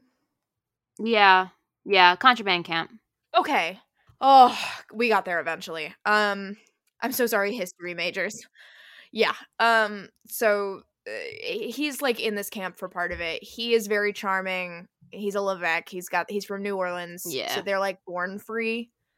Just the way the Levesque name like rolls off your tongue, you just know they're like sexy. Yeah, like it just does something. I'm blanking on his like first name, but that's okay. Yeah, I couldn't tell the point is he is like very attracted to her. Like he's very charming. They have kind of a romance. And then the camp is like raided. Something goes wrong, and she's like told by a friend, and like this guy is gonna get her out. Like there's a lot of things going on, and she ends up knocking him out. He's in charge of the like treasury, stealing the money and leaving. Not knowing that like the guy that she's leaving with is a Confederate spy. So our hero thinks that she is working for the Confederacy, and that's why she like knocked him out, stole the money. Yes, the drama. But then she ends up in New Orleans. She befriends the Levesque family, who she doesn't know initially. Like she's like working for this old lady. The old lady dies. She gets set up with this woman. It turns out to be his mom and like his brothers, but he's not there yet. Sable? Raymond Levesque. And it's one of those situations where he has to get married in order to fully inherit something. Someone died and left it to him, but only if he gets married. And so he comes back into town. She has not really told the family that she knows him, but now there's like some drama there. the mom kind of puts 2 and 2 together, so she's kind of like manipulating things. But basically, Raymond is like, "Hey, find me a wife." And the mom is like, "I've already got one." Sable's been lying about her name also. Mm-hmm. So the mom is like, "I've got one for you. I'm ready. Let's go." They meet. The drama. Raymond is like, "Unbelievable, but you know what? So be it." She's like, "All right, like, I'll marry you." But then he's like, "I'm gonna revenge seduce you, and then I'm gonna put you in a house as my wife and just, like, leave you there. Like, it's not gonna be a real marriage." But then he plays himself and falls in love. Okay, so the drama. You played yourself. Anyway, Wow, that after sounds all fun. of this, there are all of these, like, orphan children on this, like, black children on the streets of New Orleans. They're everywhere. And also there's all of these, like, it's after the Civil War, and the, like, every black person has to have a job, and so they're being forced into the contracts that they can't read, and all of the Jim Crow things are happening, and so it's not good to be on the streets. There are these kids, and there's a couple, like a brother and a sister, that she keeps, like, trying to help, but they won't, like, come with her. Like, they can't quite figure out what it is. Yeah. And she ends up convincing them to, like, come with her, and they lead her to this camp of children that they have been providing for. So they adopt these 2, I think it's 2, maybe 3, as, like, their kind of kids, but then they also end up, like, founding an orphanage, essentially, for all of these other kids. But then, in the drama of the climax, I'm giving you the whole plot. The climax, the kids get kidnapped with her by, like, the guy who he was, like, planning on buying her when she was a slave, and he comes back, and he, like, takes them and forces them back into slavery on his plantation, and the drama. The fuck? I know, it's devastating. It's fine, they find him. Oh, they take care of it. The look in your eyes. The Levesque brothers deal with that. Thank God. Amazing. It's like they ride in masked. The drama is at an all-time high. I love to hear that. She, like, adopts these 2 children, and then also takes in, like, all of these other kids, and, like, founds an orphanage. I think. It's been a while since I read it, but I remember that. That was very long. However, I have a lot of feelings about Through the Storm. I will be reading that at some point. I just think it's such a fun book.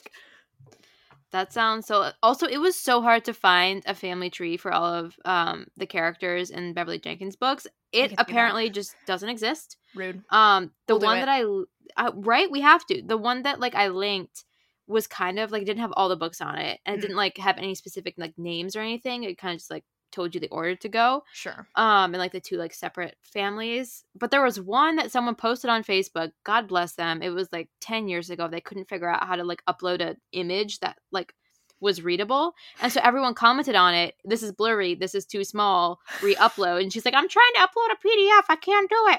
And so, like, you see them having the struggle of having this, like, made spreadsheet or, like, this, like, family tree. And I know someone has it because this person tried to upload it. But it was so blurry that I tried to, like, enhance it. You couldn't see anything. And I'm like, no one could figure out how to get this lady some help to, like, upload it. So, like, their entire conversation is still available on Facebook. You can see them all struggling. Rip. It was painful. I was like, okay, this is not what I expected. Well, I guess if anyone listening has one, let us know. Yeah, honestly, please. So that's my other street urchin one. Oh, you know what it is? They, like, eventually get them to, like, come and live with them, but the boy keeps sneaking out, like, at night. And they end up following him and finding this, like, camp of children that he's been bringing food to. Sorry, that was I, like, suddenly remembered that whole thing is how they find all of those other kids. Oh, right in the heartstrings. Right in the heartstrings, indeed. Yeah. I have one more street urchin, and that I don't know if I know you read the first one. It's "Say You'll Be My Lady" by Kate Pembroke. I don't know if you. I have not read that one yet. Yeah, so it's the second one. After the other one, not the kind of Earl You Marry. So this one, Jem, the little street urchin, is just adorable. The little street urchin. The little street urchin, street rat. I don't buy that. This is our second Aladdin reference of the episode. Let's not be too hasty. Rather. Why are you just singing the whole song? I don't know. Oh God, I love Aladdin. I think he's rather tasty. Is that where you were? Yes. Yes. Gee, I think he's rather tasty. I mean, and he is. That animated man was so fine.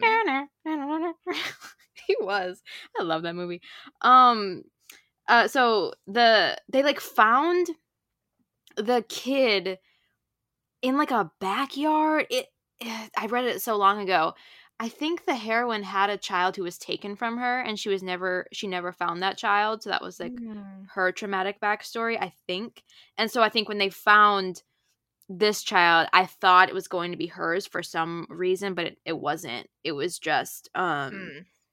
a similar age and whatever. But they rescue the child. I don't know if like the mother had like died or I don't know. But he was adorable and it was so sweet. And at one point he just like goes off walking with one of their like parents, like I think the heroine's father or something, and they just like go off walking and Weeping. oh, little gem. He is so cute. Every time Sebastian, Yeah. I can never, Kingston, the Duke of Kingston, at that Mm-mm. point went off with his little grandchildren. Yeah. Goodbye. Or what book was it when the little was it Merritt's little breadcrumbs under the in Westcliffe's study? Oh, yeah, it When was you in, was like it in Mine Till Midnight, that first I Hathaway think so. stuff? I think so because you like Because I saw her think that's little the like one where he has the crumbs. kid. Or like Ugh. her little like dolls and things that were Yeah. in there Yeah, that set hurt. up. Yeah. Mm. Mm. Westcliff, their kids, good dad. Ooh. And good mom, of course. I have one late addition to the single mom or single parent. Sure. So so Forever Your Rogue, I've talked about it a lot. I need to read so this it's book. yeah, so well it's so long. So I Yeah. understand. And there's no audiobook yet. I feel like they may make one at some point. I don't know. But it's another guardianship situation where the heroine's Cora, her husband dies, thank God. He's terrible, and then his like terrible relations want custody of the children, and they don't trust her because now she's a single immoral woman having these children, and they're like, that can't stand. And so then Cora goes to the only person she can think of, and he is the worst possible option because he is the most scandalous rake ever on that side of the Thames, and literally he's a terrible option. So she has to like restore his entire reputation before she can even like deign to marry this man, because like she needs, they're like, it's like a fake engagement. So they need to like pretend that he's courting her, which in all other men that may be fine, but he's literally so bad. And like the book is so long because like his growth is so great from start to finish. And so you see him start to like know her children and stuff, and there's one part where the little girl is afraid of dogs, and because like of a bad traumatic history. And so at one party, Nate and Cora and the children are there, and then someone says that there are dogs, and he's like, she hates, like, she's scared of dogs, and he like goes and runs, and like she runs into his arms and like protects her. It was, yeah, it did a lot of things to me. Screaming, crying, throwing up. He's a very intense girl dad. I love it was just, I know it, like, oh god, it was good. And I liked the custody battle in that one because honestly a lot of it just happened off page. I also, which I was speaking fine of with. like girl dad as a concept, cringe, but do I love seeing historical men with their daughters? Yes. And their sons. Any babies, really. Any and all of them. This episode, just literally all of them. Yeah, any and all children. I think about, and it doesn't really count because it's just like a throwaway moment, and I think it's Mine Till Midnight where you see like Sebastian and Evie come with Phoebe. Like when she's still very little, and there's that little passage about like he like spoils the hell out of her and like dotes on her, and anytime like he is like one of the only, like she'll go to him and she'll immediately calm down if she's crying, and he'll just like coo in her ear and be like, oh my darling, like who's dared to upset you, like yes, my little princess, how dare they, oh the insolence. Yeah. That was it. That was when I ceased to function as a human being. Well, and also Sebastian, even in his own book, just like loves women, and not in like a gross way, but like genuinely, like his mother and his sisters who passed, like just loves women Yeah. and like really appreciates them.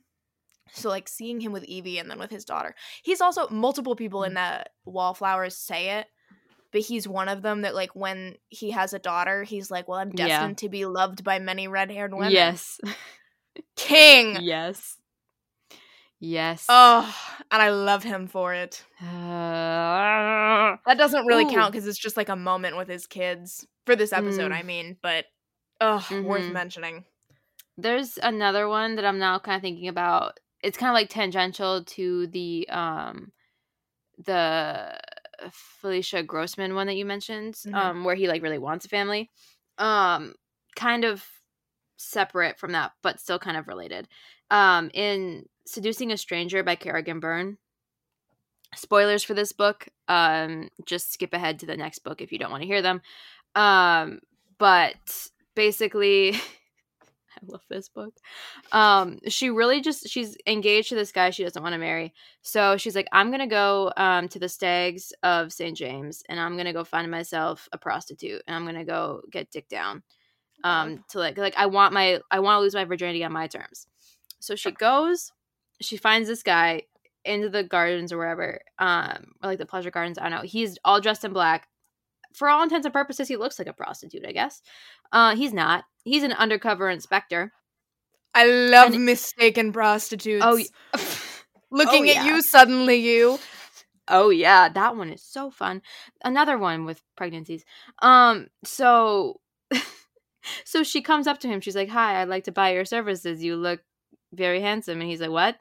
And he just honestly just goes along with it. He's like, because he's like been celibate for a while. He's got some trauma, and they just fully bang it out on that bench, and it was hot.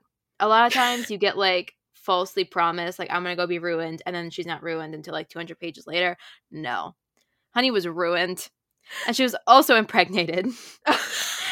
But only was she ruined, but wait until you hear the rest of it. Oh, so they don't know each other's names. They go their separate ways. They're both thinking about each other. On the day of her wedding, her husband to be gets murdered. She is the top suspect in his murder. So this inspector has to then go and solve this crime where she's number one suspect. He sees her. He's like, oh my God. And then she realizes she is pregnant. So then he's like, we have to get married. It's a whole convoluted thing. It's great. But in relation to that, he is just very excited to have a kid. Like there's like a whole quote like about because his past and just how having a kid is just like very emotional for him, and how he just was gonna like love this child, and it's just that book is so much fun. That series is wild.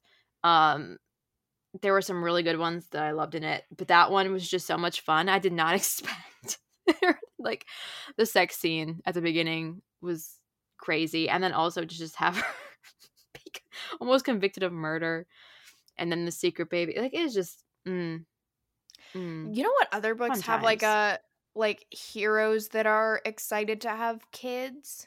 Which one? I can't remember specific, but several of Beverly Jenkins, because they have heroes whose like families have been like, I think Captured is maybe one of them, where like they are very excited to have like it's very exciting for them to have like the first freeborn child in their family since like enslavement. And so there are several. I'm trying to think of like specific ones. Yeah. And now I'm like fully blanking. Forbidden might have been one of them, because wasn't Ryan was a former slave.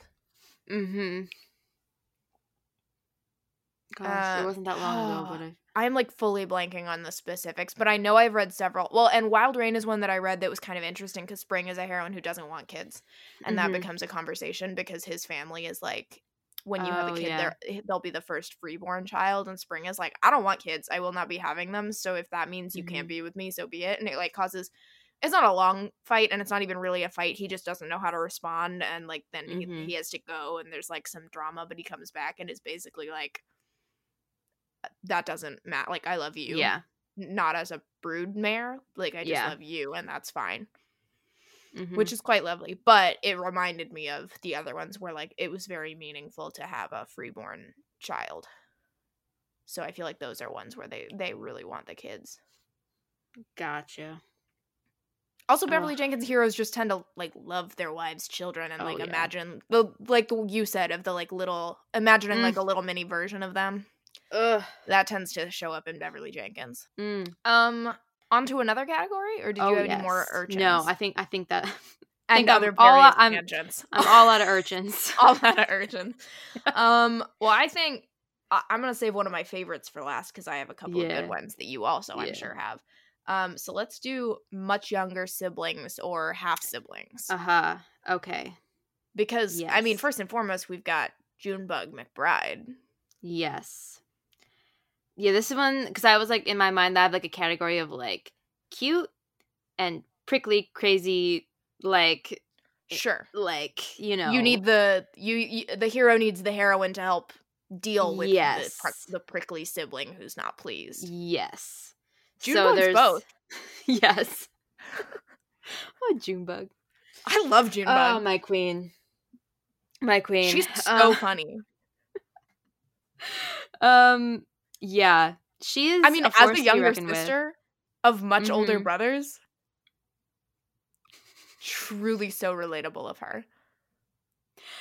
We need to do an episode on Morgan. It's true. At some point. But yeah, Junebug, she takes the cake. She's amazing. If you don't know, it's Kit McBride gets a wife and marrying off Morgan McBride. She is the little sister who's tired of dealing with her gross older brother mountain men. And so she not once but twice orders them mail order brides without telling them. I also, you get more of Junebug in the second one because, and I like her relation, like, I think it was a little bit too much Junebug for me at times, but I do like her relationship with Morgan a lot because she was so attached to him, as opposed to, like, she loves Kit, but she wasn't as... Well, because Morgan is really her father figure. Right. You know, she's very attached to Morgan. Yeah. And I really liked their relationship in that book. Mm-hmm.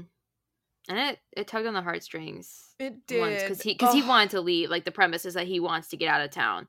But then he keeps, like, when he finally does, and he keeps, like, thinking about Junebug and, like, writing her letters and, like, wanting to tell her about things. Morgan, like, loved Junebug. Stop. I weep. Okay, so we've got that's Junebug. My biggest one. But then I have a couple I have Up All Night with a Good Duke by Amy Rose Bennett. Mm-hmm. It's the hero's little sister, right? Mm-hmm. And she is a little bit prickly at the beginning, like she does not want him because once he gets married to the heroine, are they getting married or like engaged or something? No, wait, doesn't he hire her as a governess? Is she? I think he just hires her as a governess. Because they get compromised because they're found on the... I don't remember the plot. Yeah, they're like found on the couch and it was like pretty steamy. And so then she doesn't want... Because he needs her to like help shape her up for society, I think. So it's like kind of the governess... Because she was like she worked at a school. Yeah, and then she was let go because she liked to read scandalous gothic novels and stuff. Right. Or she quit. So she quit. The headmistress was like, get rid of those books. And she said, actually, you can't fire me. I quit. And so then she meets this guy, gives him a blowjob on a train. It's great. And then they get to... No memory of this. Like a lot of the things you're saying. That one imprinted on my brain. I love that. And then they get to his estate or wherever, and then his sister is kind of like a little bit of a jerk for half the book. She's got this dancing tutor who is like not good for her. Mm-hmm. The heroine's like, you gotta keep them separated. There's like a governess there who is Bad News Bears. She's kind of terrible. And so then things happen to the younger sister, and then throughout the course of the novel, they start to bond. And it's a very loving relationship by the end, which I really appreciated. And that's what I wanted from The Reluctant Countess by Eloisa James. I was hoping that horrible sister would, like, at some point be happy about having, like, a sister again or, like, something. and it never happened. And like I just was like, what are we doing? And so this book gave me what I needed there, which was just a very like wholesome relationship that started out rocky, but like they grew. Because I was annoyed at first with her, but then she, kind of realized what she was doing wrong and stuff. And then I don't know if she was in because I've read all the books in the series so far, and they're all very good. And they're all some things from the first one kind of like pop up in the third one in interesting ways. So that's one she's like pretty old. She's not like she's almost to have her come out, I think. What else you got? I've got Well, I have one with also kind of older-ish siblings. Once Upon a Marquis by Courtney Milan is the first in the Worth saga. So this one, I haven't read the second one, but I did read the third, and I've read the various novellas that are in the saga. So I read the third one first, and that one is like the youngest brother of the heroine from the first book is like kind of grown. He's not like he's like a young adult, I would say. But he's like kind of a side, like he's sailing around the world with the hero of that book. And there's also some really interesting like the other sister that you meet in the first book has kind of vanished, and he's supposed to be tracking her down for the heroine of the first book, the oldest sister. But in reality, he is trying not to find her and make it look like he's looking for her without ever actually finding her, but he keeps accidentally running into her. Like, so there's all these little side interactions, and I was like, who are these characters? Because I read the third one first. I was like, who are these people? What is going on? So I still haven't read the second book, but I did read the first one, and things make more sense now. So it's this family of, it's like 3 sisters and then a youngest brother. There wasn't, I don't know if he was older. I think he might have been like younger than the heroine, but he was like the oldest of the boys. And before the start of the first book, he and his father stood trial for treason. And his best friend testified against him and got them convicted and like transported, and then they disappeared, I think. Or like the father was hanged and the brother was transported or something like that, but then the ship like he went missing at some point and no one's heard from him. So I have to assume the brother's coming back at some point, but I don't think he has yet. But they assume he's dead. In the aftermath of I think the mom was either already dead or died shortly after or something. So they're orphaned.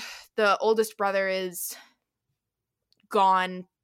It's not good. And she had like a kind of young love situation with the brother's best friend who ended up testifying against him and getting him convicted of treason. So Courtney Milan is doing a lot here. And I will say the first book, like, I think the main criticism people have is, like, there's too much happening because there's so much backstory that you have to follow a lot of plot. So then you have, they're living in this very poor neighborhood. She's, like, doing her best. She, like, makes clocks and stuff, or, like, little, like, clockwork things. And then there's the second oldest sister has gone off to live with some relative, and they have not heard from her. They think it was because of like a falling out where like they were supposed to go live with this relative who they'd stayed with before, but he was really nasty to the younger sister who's like kind of neurodivergent in a way. And so they didn't want to go stay with him, but then the other sister ended up going, and they haven't heard from her for years. And it turns out he got rid of her years ago, like sent her to this other family to work. And she's gone. They don't know where she is. Like, she's just vanished. So we have one sister is missing. Got John Cena over here. The next youngest is, like, very quirky. Like I said, she kind of reads as, like, neurodivergent. Like, kind of almost like ADHD, although it's been a minute since I read it, so I could be wrong about that. But she's got a lot going on. She's the one that in the third book is, like, running around, disappeared all over the world, and Judith is like, go track her down. And then you have the youngest brother who starts the book. He's, like, coming back from, I think it's Eton or something, like, you know, one of those schools. And he has been horrendously bullied because their last name is Worth, and they call him Worthless because of the whole, like, his father and brother were convicted of treason. So he has been horrifically bullied. They come out to, like, an effigy of him on their front step. Like, it is fucked. Like, he is having a terrible time. And also, the hero comes back and shows up on their front step.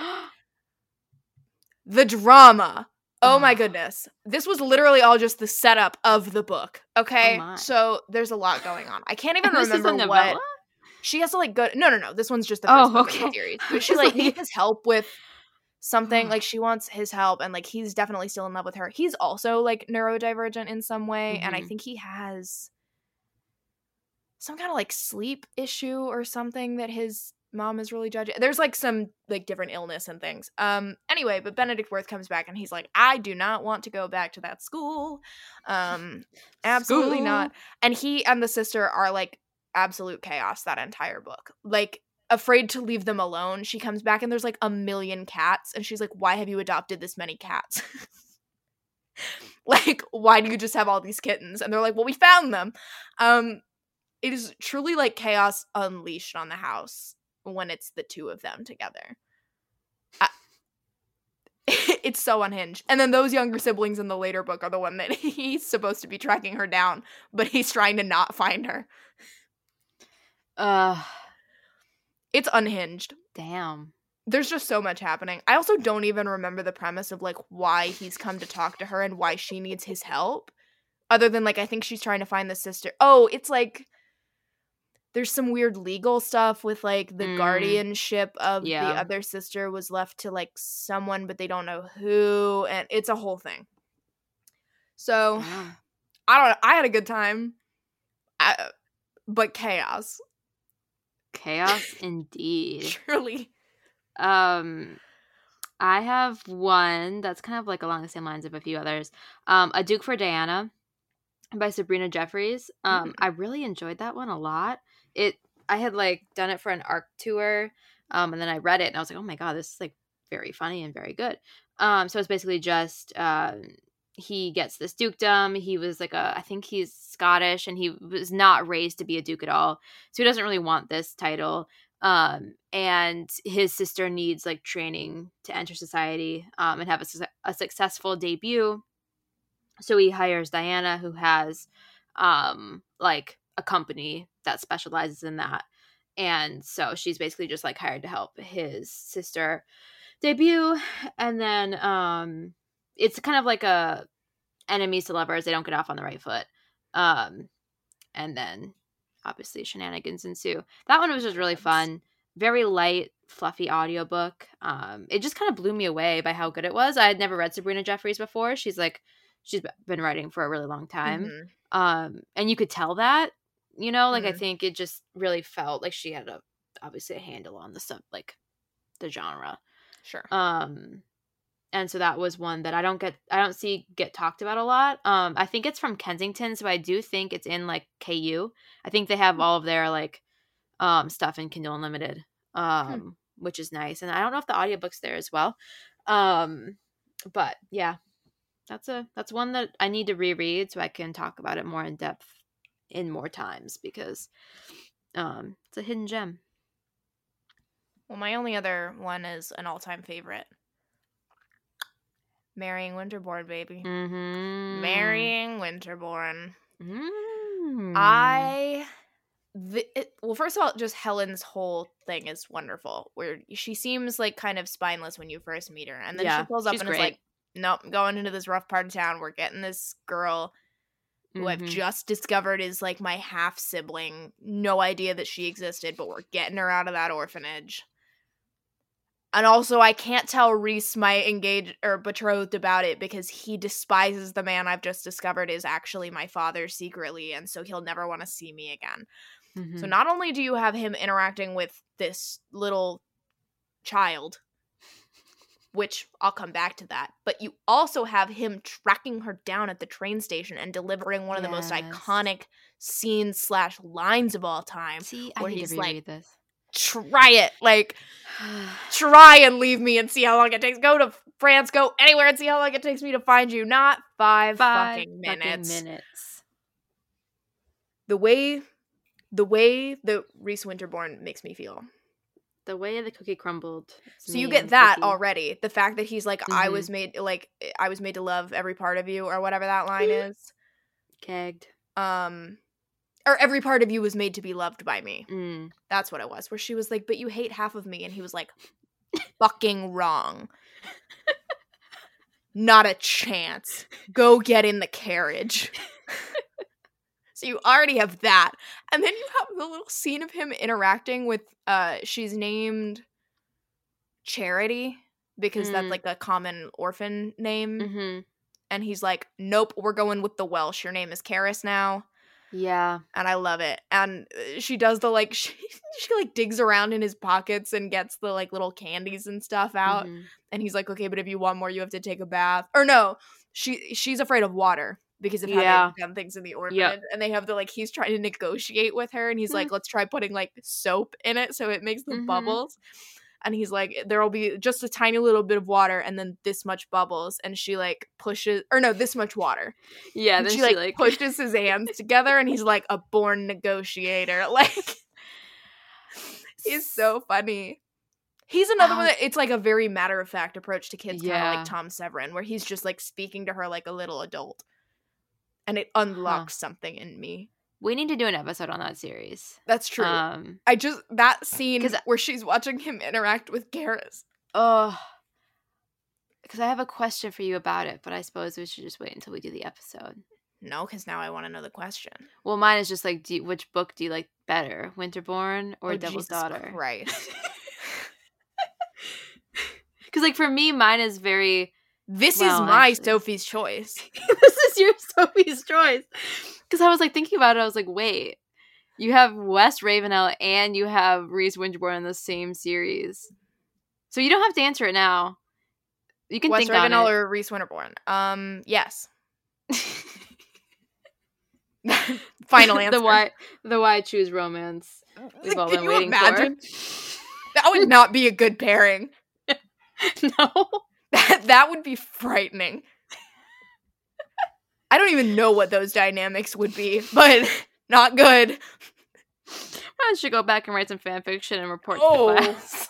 God, that would be a writing exercise. A why choose romance with a self-insert West Ravenel and Reese Winterborn. The two most opposite men in that series. Oh God, that would be a good time.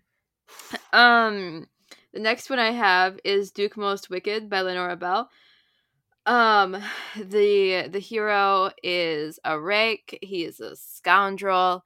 He's also got a few siblings. There's one who is definitely like already debuted. There's one who is like making her debut, and then there's one who's a little bit too young. There may be another one. They really reminded me of the kids from like Overboard or Nanny McPhee or Triple by the Dozen. They were just very chaotic. He like needs money. The heroine is their music teacher. And he hasn't paid her in like a year. She's down bad. She's got a real bad crush. I felt her. I felt her so bad. She needed the money because her father was losing his eyesight, so he couldn't write all the symphonies and stuff that he was promising people. So then she was doing it, but she was also teaching his siblings.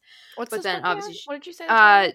Duke Most Wicked by Lenora Bell. Okay. It's a Little Mermaid retelling, gender swapped, where he is kind of like Ariel. And then she is kind of like Eric. Oh my God. But then the drama. I know. Well, my review starts because I thought it was Snow White. And I was picking up a lot of Snow White references. And I messaged Lenora. I'm like, what is going on? And she's like, it started as Snow White. I morphed it into Little Mermaid. So you were finding like the Snow White references. And I was like, good. Because I was very confused. Because the first book is Beauty and the Beast. Love is a Rogue. So that's Beauty and the Beast, gender swapped. And then you've got The Devil's Own Duke, which is Cinderella, gender swapped. And then this one, which is Little Mermaid. I love Lenora Bell. I've said it many times. God, we need to do a fairy tale retelling episode too. Well, I'm getting ready to do my like fearless recommendations. Yeah. And I'm like trying to inhale fairy tale retellings because that's the like magical album. It's fine. Gotcha. It's gonna be very normal. You're gonna see my reading roundup, and it's like Eloisa James, Gareth Michaels. Apparently, these Lenora Bell. Yeah. Oh, great. You're in for a good time because all of those books, I love them. Fearless is my favorite album. I love the deluxe platinum Taylor's version, which has like 30 songs on it. Not just the original Fearless, not just the Like, original Fearless let me just, Platinum. if you What is can happening? see on the Oh, wall. yes, I can. I sure can. My record I see your player. record. Uh-huh.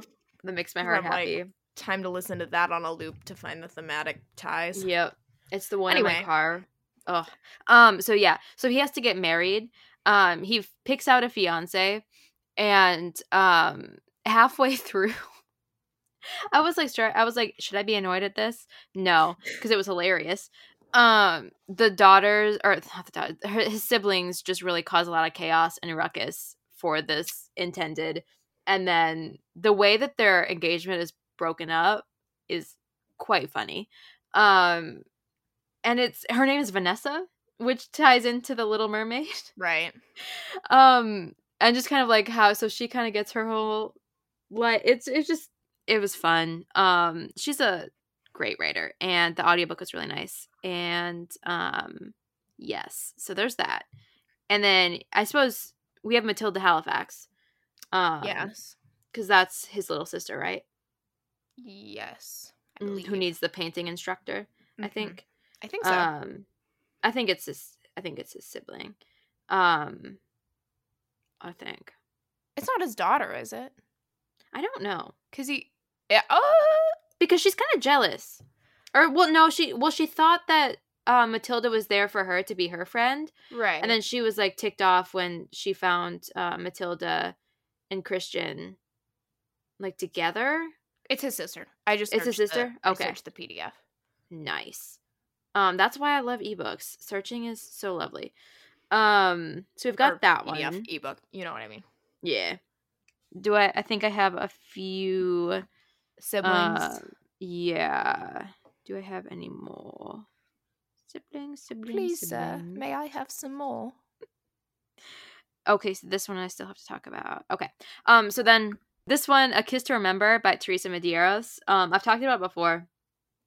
But basically, it's amnesia. He has a very traumatic history with his parents. They, like, basically sold him to be a duke because he was, like, the last heir of this crusty old duke. And in the prologue, you see his mother and father, like, give him up to this terrible man because he needs an heir. And then the trauma is real because he, like, looks at his mom. He's like, "You're giving me away," and she's, like, sobbing. And so he has a lot of unresolved issues. And in the future, Don't we he's all? been in the future, the heroine has been writing to him on behalf of his mother, and he doesn't answer any of the letters. Finally, she's like, "Hi, your mother died. You're a shitty son. She's been asking for you. Thank you very much. Just wanted to let you know." So then he gets all angry and he's like, "I'm going to go to my childhood home where these people are living, and I'm going to evict them, and I'm going to take back the house." He gets into a horse accident. He gets chucked across a stream. He's unconscious. He's also hot. And so the heroine stumbles upon... He's also hot. It's relevant because the heroine stumbles upon him unconscious but also hot. And she's like, "Wow, I need to keep this house because this guy is coming to take it from me, and the only way I can keep it that was willed to me is if I'm married." I'm so sorry, but unconscious but also hot is also the premise of The Duke Undone by Joanna Lowell. Yes. He also is unconscious but hot. And that's critical. Both for the fact that he's unconscious and that he's hot. There's another one. I don't know what it was, but it's more common than you thought. Unconscious and hot. It's the Snow White premise. It's more common than you think. And so then she's like, "I need a husband because once I'm married, I can have this house, and my siblings, this is the tie, have a home." And so this guy wakes up and she's like, "Hi, you're my fiance. We've been looking for you." And he's like, "Well, that's suspicious, but okay. Let's go home." And so then she gets home and she has to tell all of her, well, I mean, I think she, like, drags him and then he, like, wakes up in the bed. But she tells her all these people in the house, like her siblings and the workers, she's like, "Hey, we need to pretend this guy is my fiance. You guys have to pretend to know him because we need to keep this house." She doesn't know that he's the one who's coming to take the house away.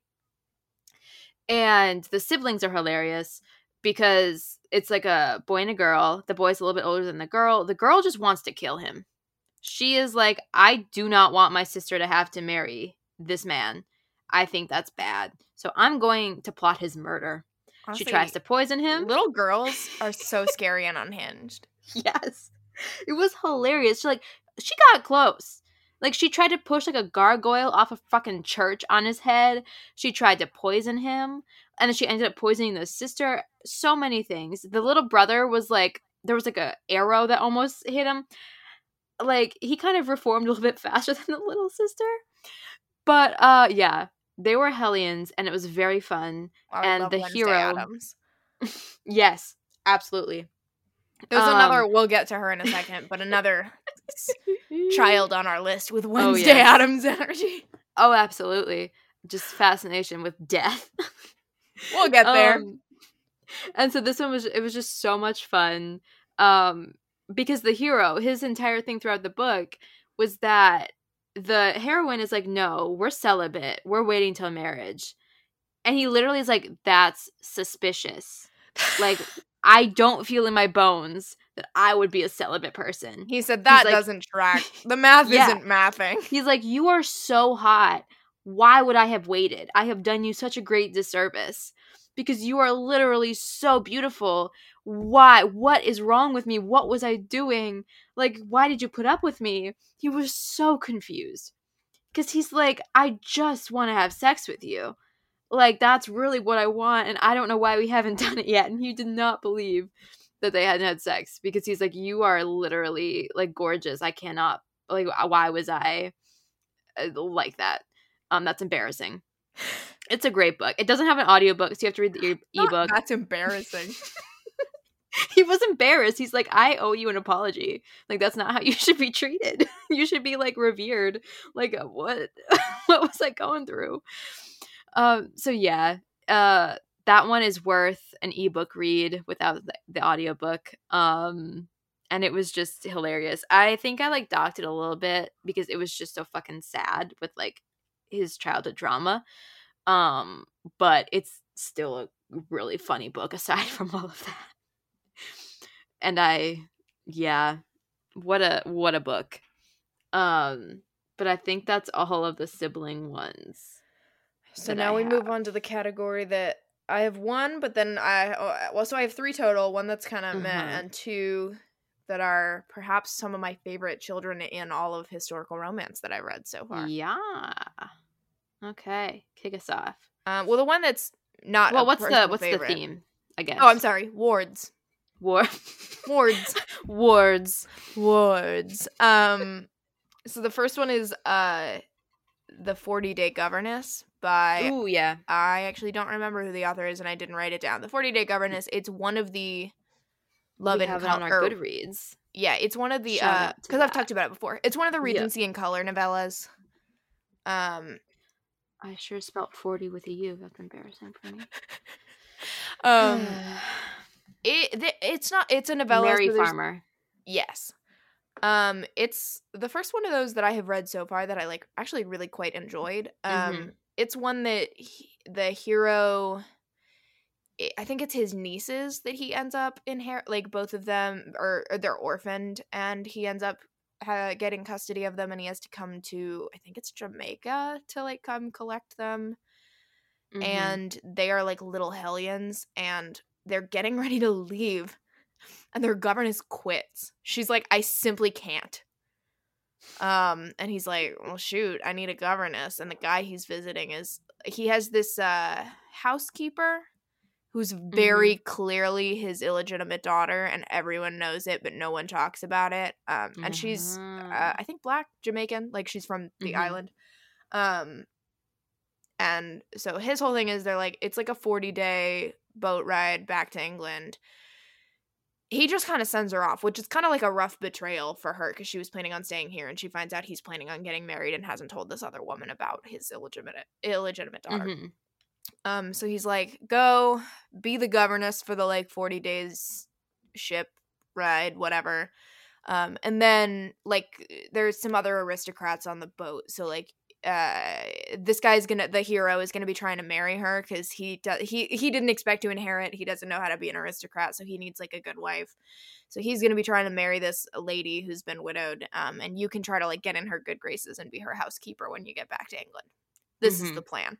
So they get on a ship and she's their governess for those 40 days, and they're super into each other.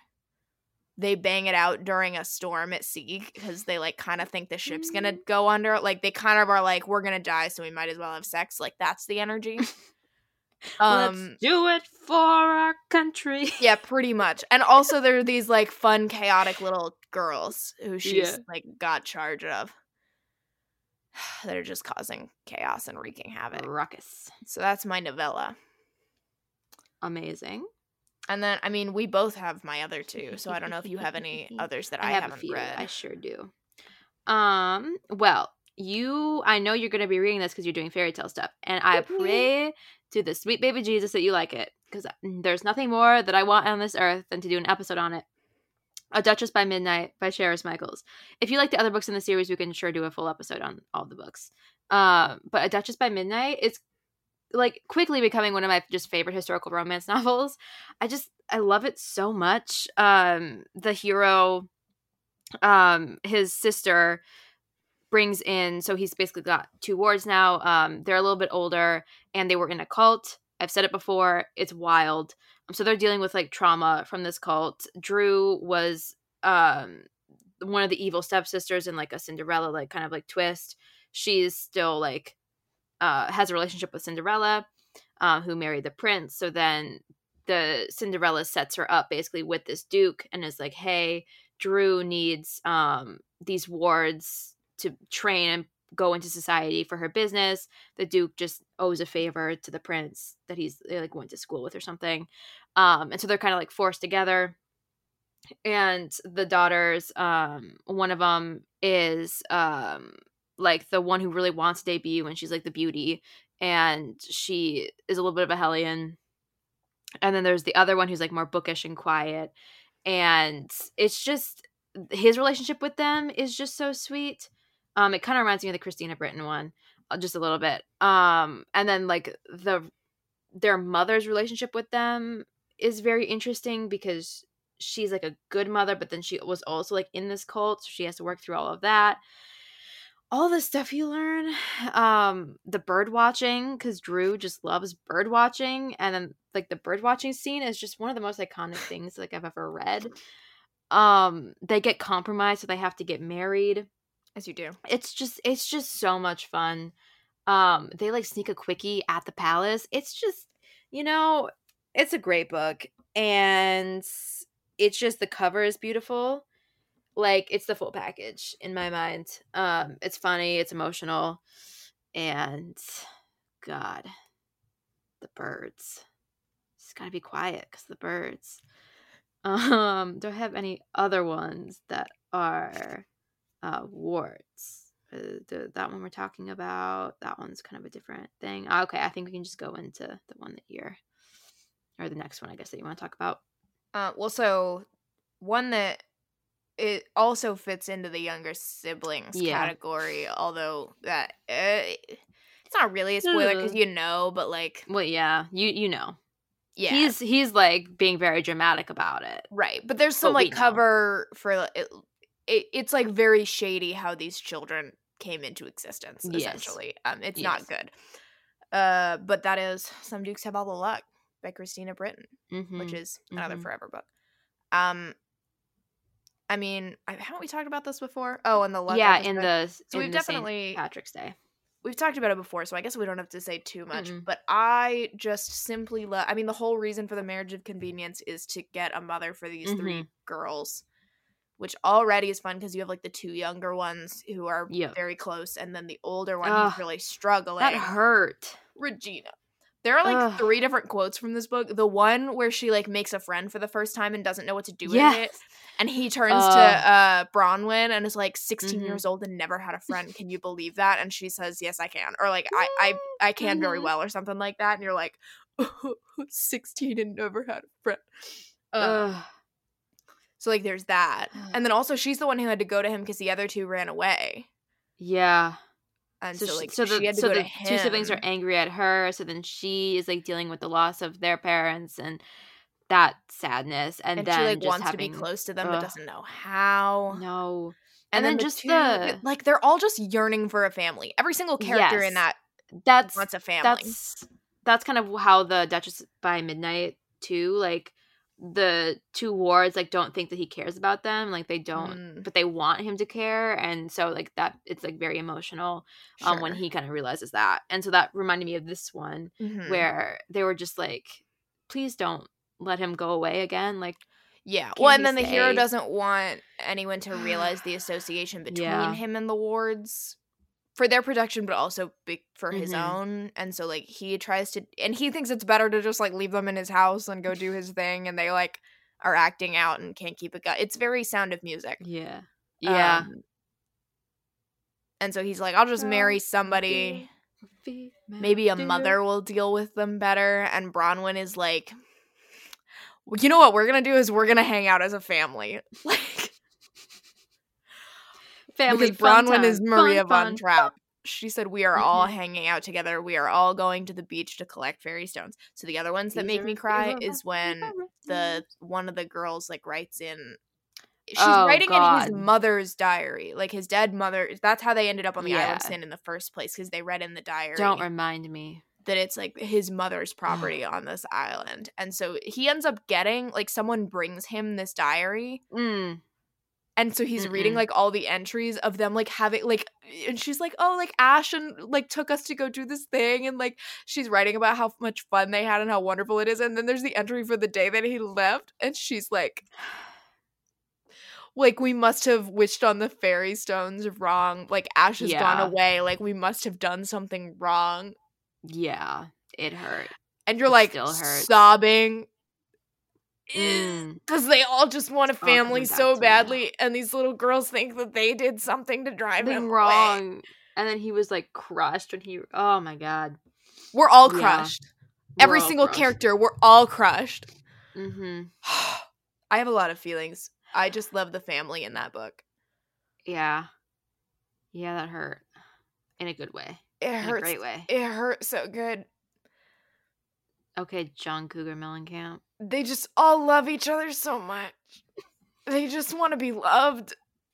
And then I guess the one everyone's probably all been waiting for. Of course. I mean, I have a few more, but like that one. What do you mean you have a few more?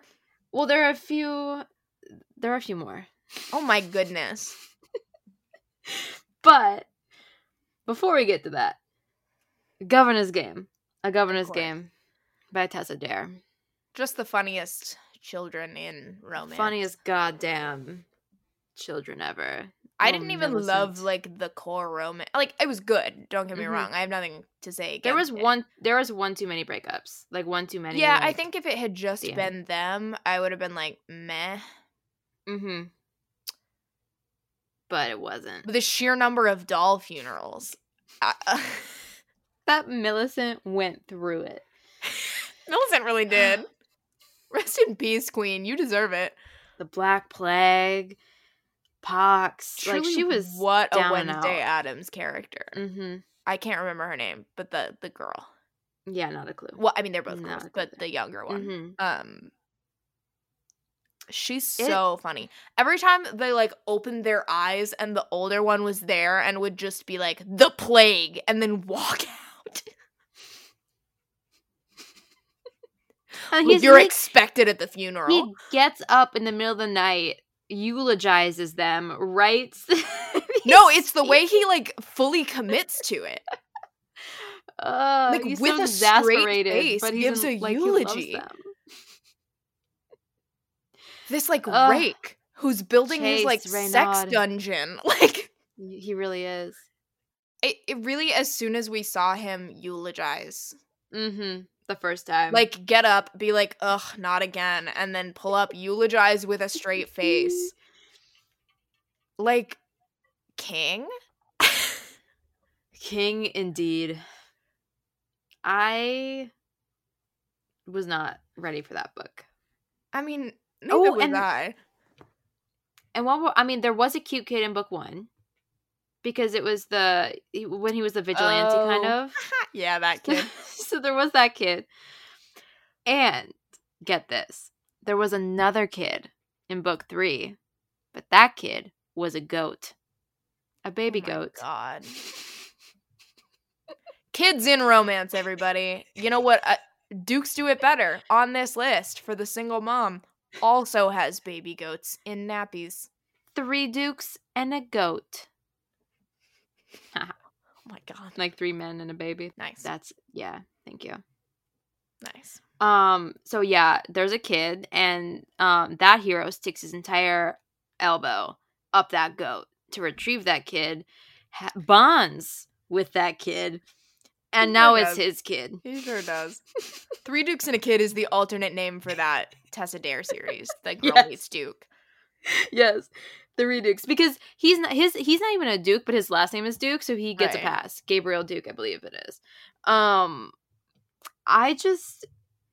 Nothing was better than all of those men in that room. Like, Ash was just spurting Shakespeare quotes. You have Chase just being like, I'm not shoving my arm up that goat.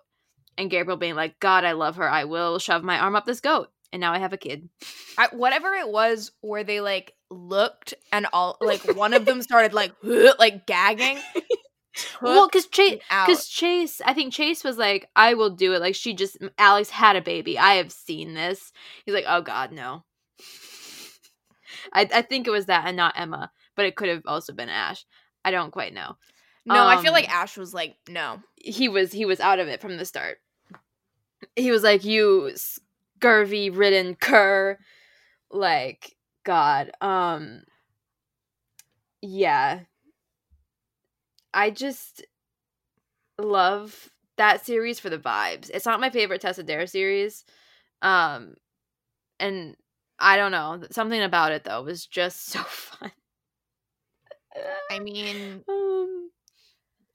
really, it was like the cat in the first one, the deranged children in the second one who really just wanted to be also when she, like, looks in the trunk and uncovers the, like, the pack that the older one has been, like, oh God, because they run away. Run away, and then one gets hurt. But she's been, like, saving and, like, packing this thing just in case, and you're like, oh, my little heart can't take it. Yeah. Yep. Yep. The kids in historical romance will make you feel some things. They may be funny, but by God, they will they will make you feel something. They will have you weeping on the ground. Because the way that Chase, like, loses his mind when they run away. She is cutting her tinsel right now. I'm so sorry. I got really I'm invested. Distracted because they were longer than the other pieces of hair, and it was no. I see it. I see it on the camera. It was driving me very brave, crazy. I just pull it out and cut it a little. If there was a scissors next to my hair, I would. There's still one longer. Yeah. Yep. I see it. Okay, I'm so sorry. Awesome. Hair appointment complete. That was just. It was really gonna bother me. I, like, could not think about anything else. No, I feel that. I don't know what else I'm feeling. I don't remember. So I guess that concludes, like, that section. And I have a few miscellaneous, but before that, we've got the hero is vexed by a kid. Oh yeah. And this is also Tessa Dare. It's one I've talked about. Okay. It's Do You Want to Start a Scandal? So basically, it's like I said, it's like the last book in, like, 2 series. It, like, combines 2. And you've seen Charlotte's mother throughout the series, like, being very marriage minded, like, really wanting to force relationships. So Charlotte knows that her mother, they're going to this house party. She knows that her mother is going to try to get this, I think he's like an earl. He's like a lord. Oh, right. He's like an earl, I think. So she, like, goes to him. She's like, hey, dude, I just want to let you know. It's like the middle of the night in a study.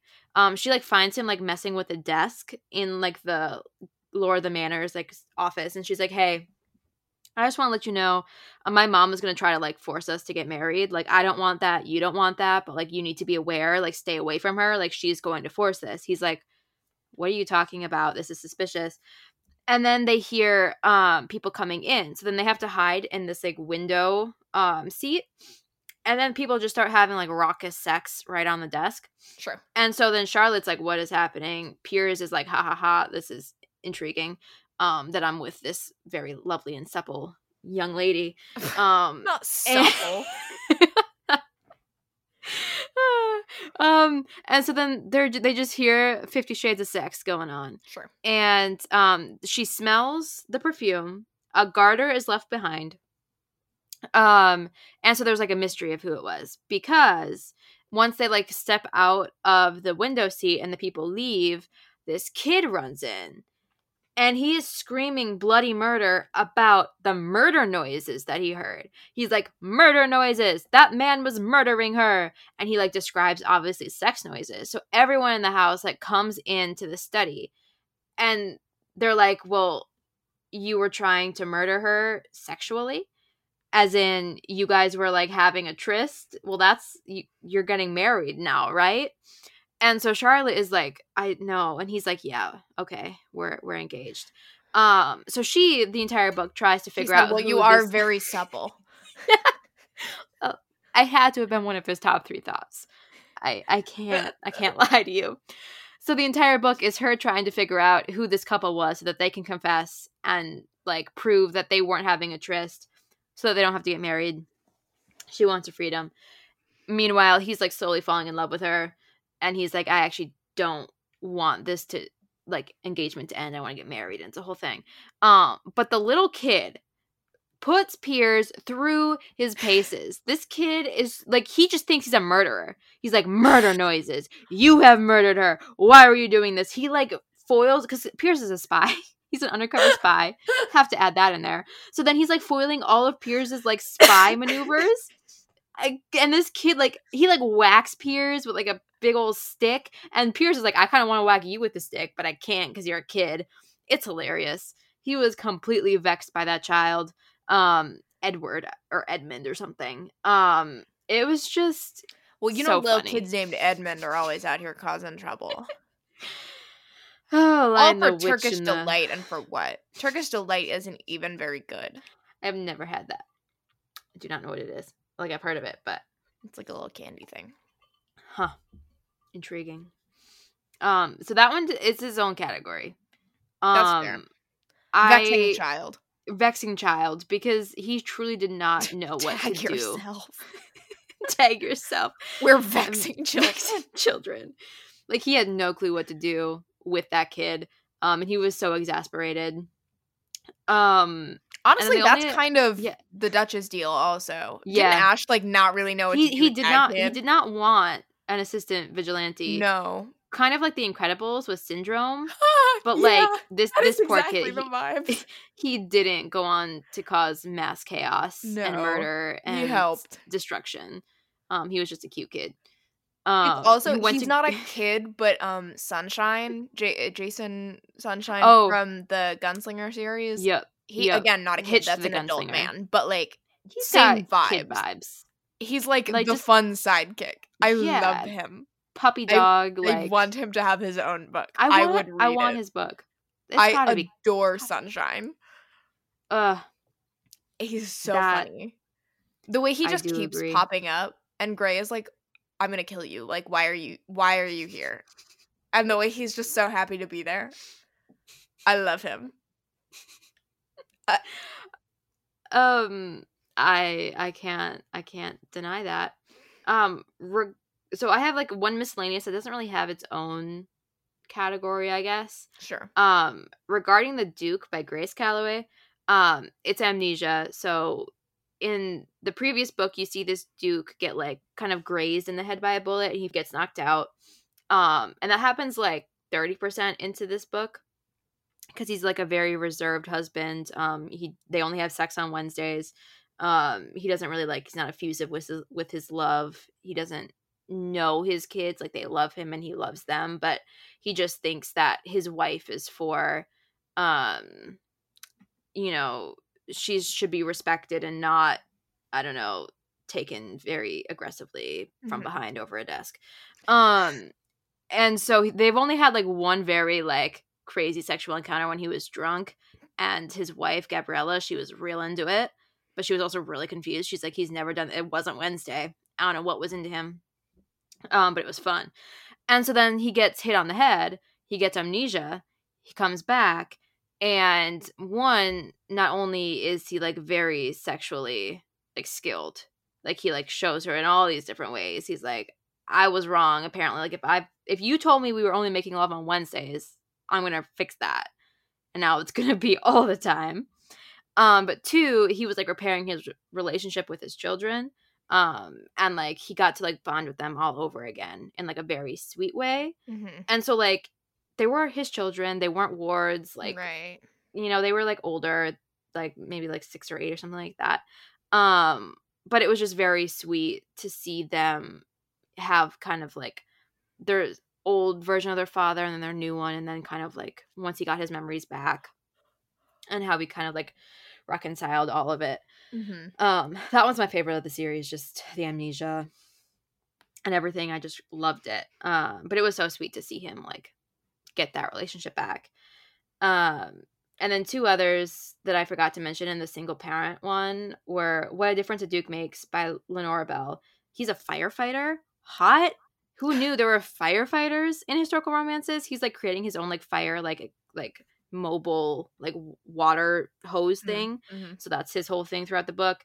And he basically needs a governess to corral his crazy children. I was like saving it for like a prickly crazy kid segment, but that kind of like got absorbed elsewhere. Yep. And so they were just kind of like hellions, and they also like gave her hell in a fun and endearing way.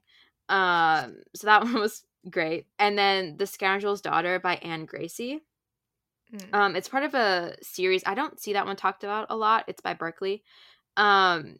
So basically this woman's horrible husband has died. She's like 36 and not sad about it. But then she's getting blackmailed because she like had sent some letters or something. And so the blackmailer is like, hey, I have a daughter. You need to launch her into society, and I won't release these letters.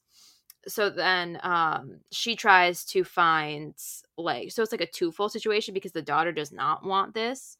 So like she's bonding with her in that sense. But then the lord that she's trying to set her up with has a friend who is a DILF. He's got like 3 kids. He's single, ready to mingle. And then so there's like 2 romances. There's the lord, and then Lucy, the daughter of the blackmailer, and then there's the heroine and her DILF lover. I don't know. Classic. I need to reread them.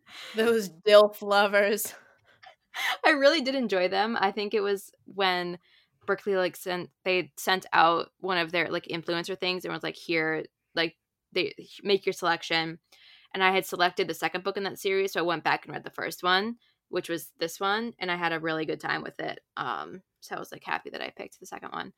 Both of them were very good. Pretty much the entire time you were talking, I was thinking about how Sebastian, when he was the Duke of Kingston, is now a gilf. Stop. He's a grandfather I'd like to fuck. I'm so serious. He could be get a it. kilf. He could be a kilf, a corpse I'd like to fuck. Not We're a gonna kilf! go. We're gonna get right into the necrophilia. No! We already brought up necrophilia once. Elizabeth Everett is quaking. Any form of that man. Every time it comes up, we only confirm her concerns about me. Or a different variation of the gilf, a ghost I'd like to fuck. Ooh, I love That's a gilf. maybe a little bit better. Maybe for Halloween, this year's Halloween episode will be gilfs. Yeah, I love that. Ghosts we'd like to fuck. Honestly. Yeah. There are several. I don't see why not. Ooh, on that note, you got another? No, I have another note. Oh, okay. This is a note of itself. The Secret Service of Tea and Trees and that epilogue. All of those specific children. Oh, every single one. Oh, every single one. Yeah. And so I just need to bring that up. She's cleaning up. Mm-hmm. And And Ned he's is like, like, "You who corrupted my child?" you've corrupted my child." I just need to iconic, All DILFs. all DILFs, all MILFs, All MILFs. like PILFs, if you will. Parents I'd like to fuck. just together. Just why All choose of all them. these PILFs? 5-way? No, sorry, 7? Would you be more about this? 7-way? Many ways. And it would be a great time because there's magic, there's piracy, Oh my god. there's spies. Like, a lot would be happening. Unhinged. The Wilfs, the witches. Once again, we have Pilfs as alternative Pilfs. pirates I'd like to fuck. Sylphs. Sylphs. Well, that just Not sounds to be sexy confused in with general. sylphs. Yeah. With a Y and a PH. Cue No, the just Last the Bill other Feed soundtrack. And that's how we get to Always Be My Duchess. We've done it. Only My throat 2.5 is so sore. hours. We were like, yeah, for sure. We'll just like run through them. And then I was Oh, like, no. what if I told you Oh, the no, I whole knew. plot of Through the Storm by Beverly James? The list, and we got through all the books. Like, there were so many books. And I guess why the fuck not? Jana Goes Wild, Fair Hair, and Contemporary Wreck. That's a great book. With a kid. Anna Jam also is a Co-parenting. contemporary with a funny kid. Look at that. We She's got two super, contemporary. super traumatized, and she swears like nobody's business. Mm-hmm. Sail on, sailor. So even a little bit for that crowd. There you If have you, it. for some reason, listen to 2 hours and 30 minutes of us talking and you don't like historical romance, those two are for you. So, yeah. And all of these I will put into a Goodreads shelf. Yes. They will be in the show notes chaotically if there's even enough like character space. Yeah. I don't know. Sometimes we run out of it. So like I will link the Goodreads shelf in that. Follow, friend us on there. Yeah. So I will like have them broken down in categories in the show notes. And again, you can access the show notes, like the Google document versions, via our Substack. So Yes. also in this show notes, the link to that just tangled web we have woven with all of our links and recs and books. We do be woven the weaving webs. I don't know. Woven the weaving webs. Look, it is 11 p.m. and I have gotten no sleep. It is. I have slept like 2 hours. No sleep tonight. No, so much sleep tonight. I can't wait to sleep tonight. I'm gonna eat so excited for you to some get to sleep goldfish and go to bed. That's a choice. I'm gonna go have a cookie. As a side note, I have different stages of exhaustion, and I recognize them in myself. Like, I tend to get sick. What stage are we in now? I tend to get very giggly. Like, everything is really funny. And even when I don't think it's funny, I'm still laughing at it. And now that I've started, She is indeed I'm not going laughing. to be able to stop. I'm, like, crying also.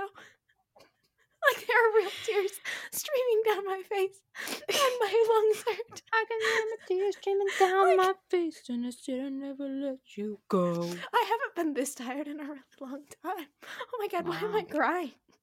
Oh, she's just thinking about I'm just thinking Basil about West Ravenel. and Justin and West Ravenel and Tom Severin and Reese Winterbourne and every hero written by Lisa Cliff is honestly Matthew Swift. I got it under control. Westcliff is there. We gotta pull it. We gotta end Sebastian this St. before I Vincent. start giggling again, Hannah. You can't. It's already happening. No gilfs. No gigglers. No gigglers allowed. What if I am not a giggler? You'd like to fuck. I can't breathe. You gotta stop. I can't. We're calling Life Alert. She's fallen and she can't get up. Maybe we should call, you can, like, set, like, the Guinness Book of World Records. There's probably, we should create a category for the most books talked about in a podcast episode. And this has got to be in the running. There were so many books. And with that, I don't know. Yeah, hopefully you got some good recs. And Oh my god, I hope so. and hopefully Caroline gets some good rest. But, We talked about so many books.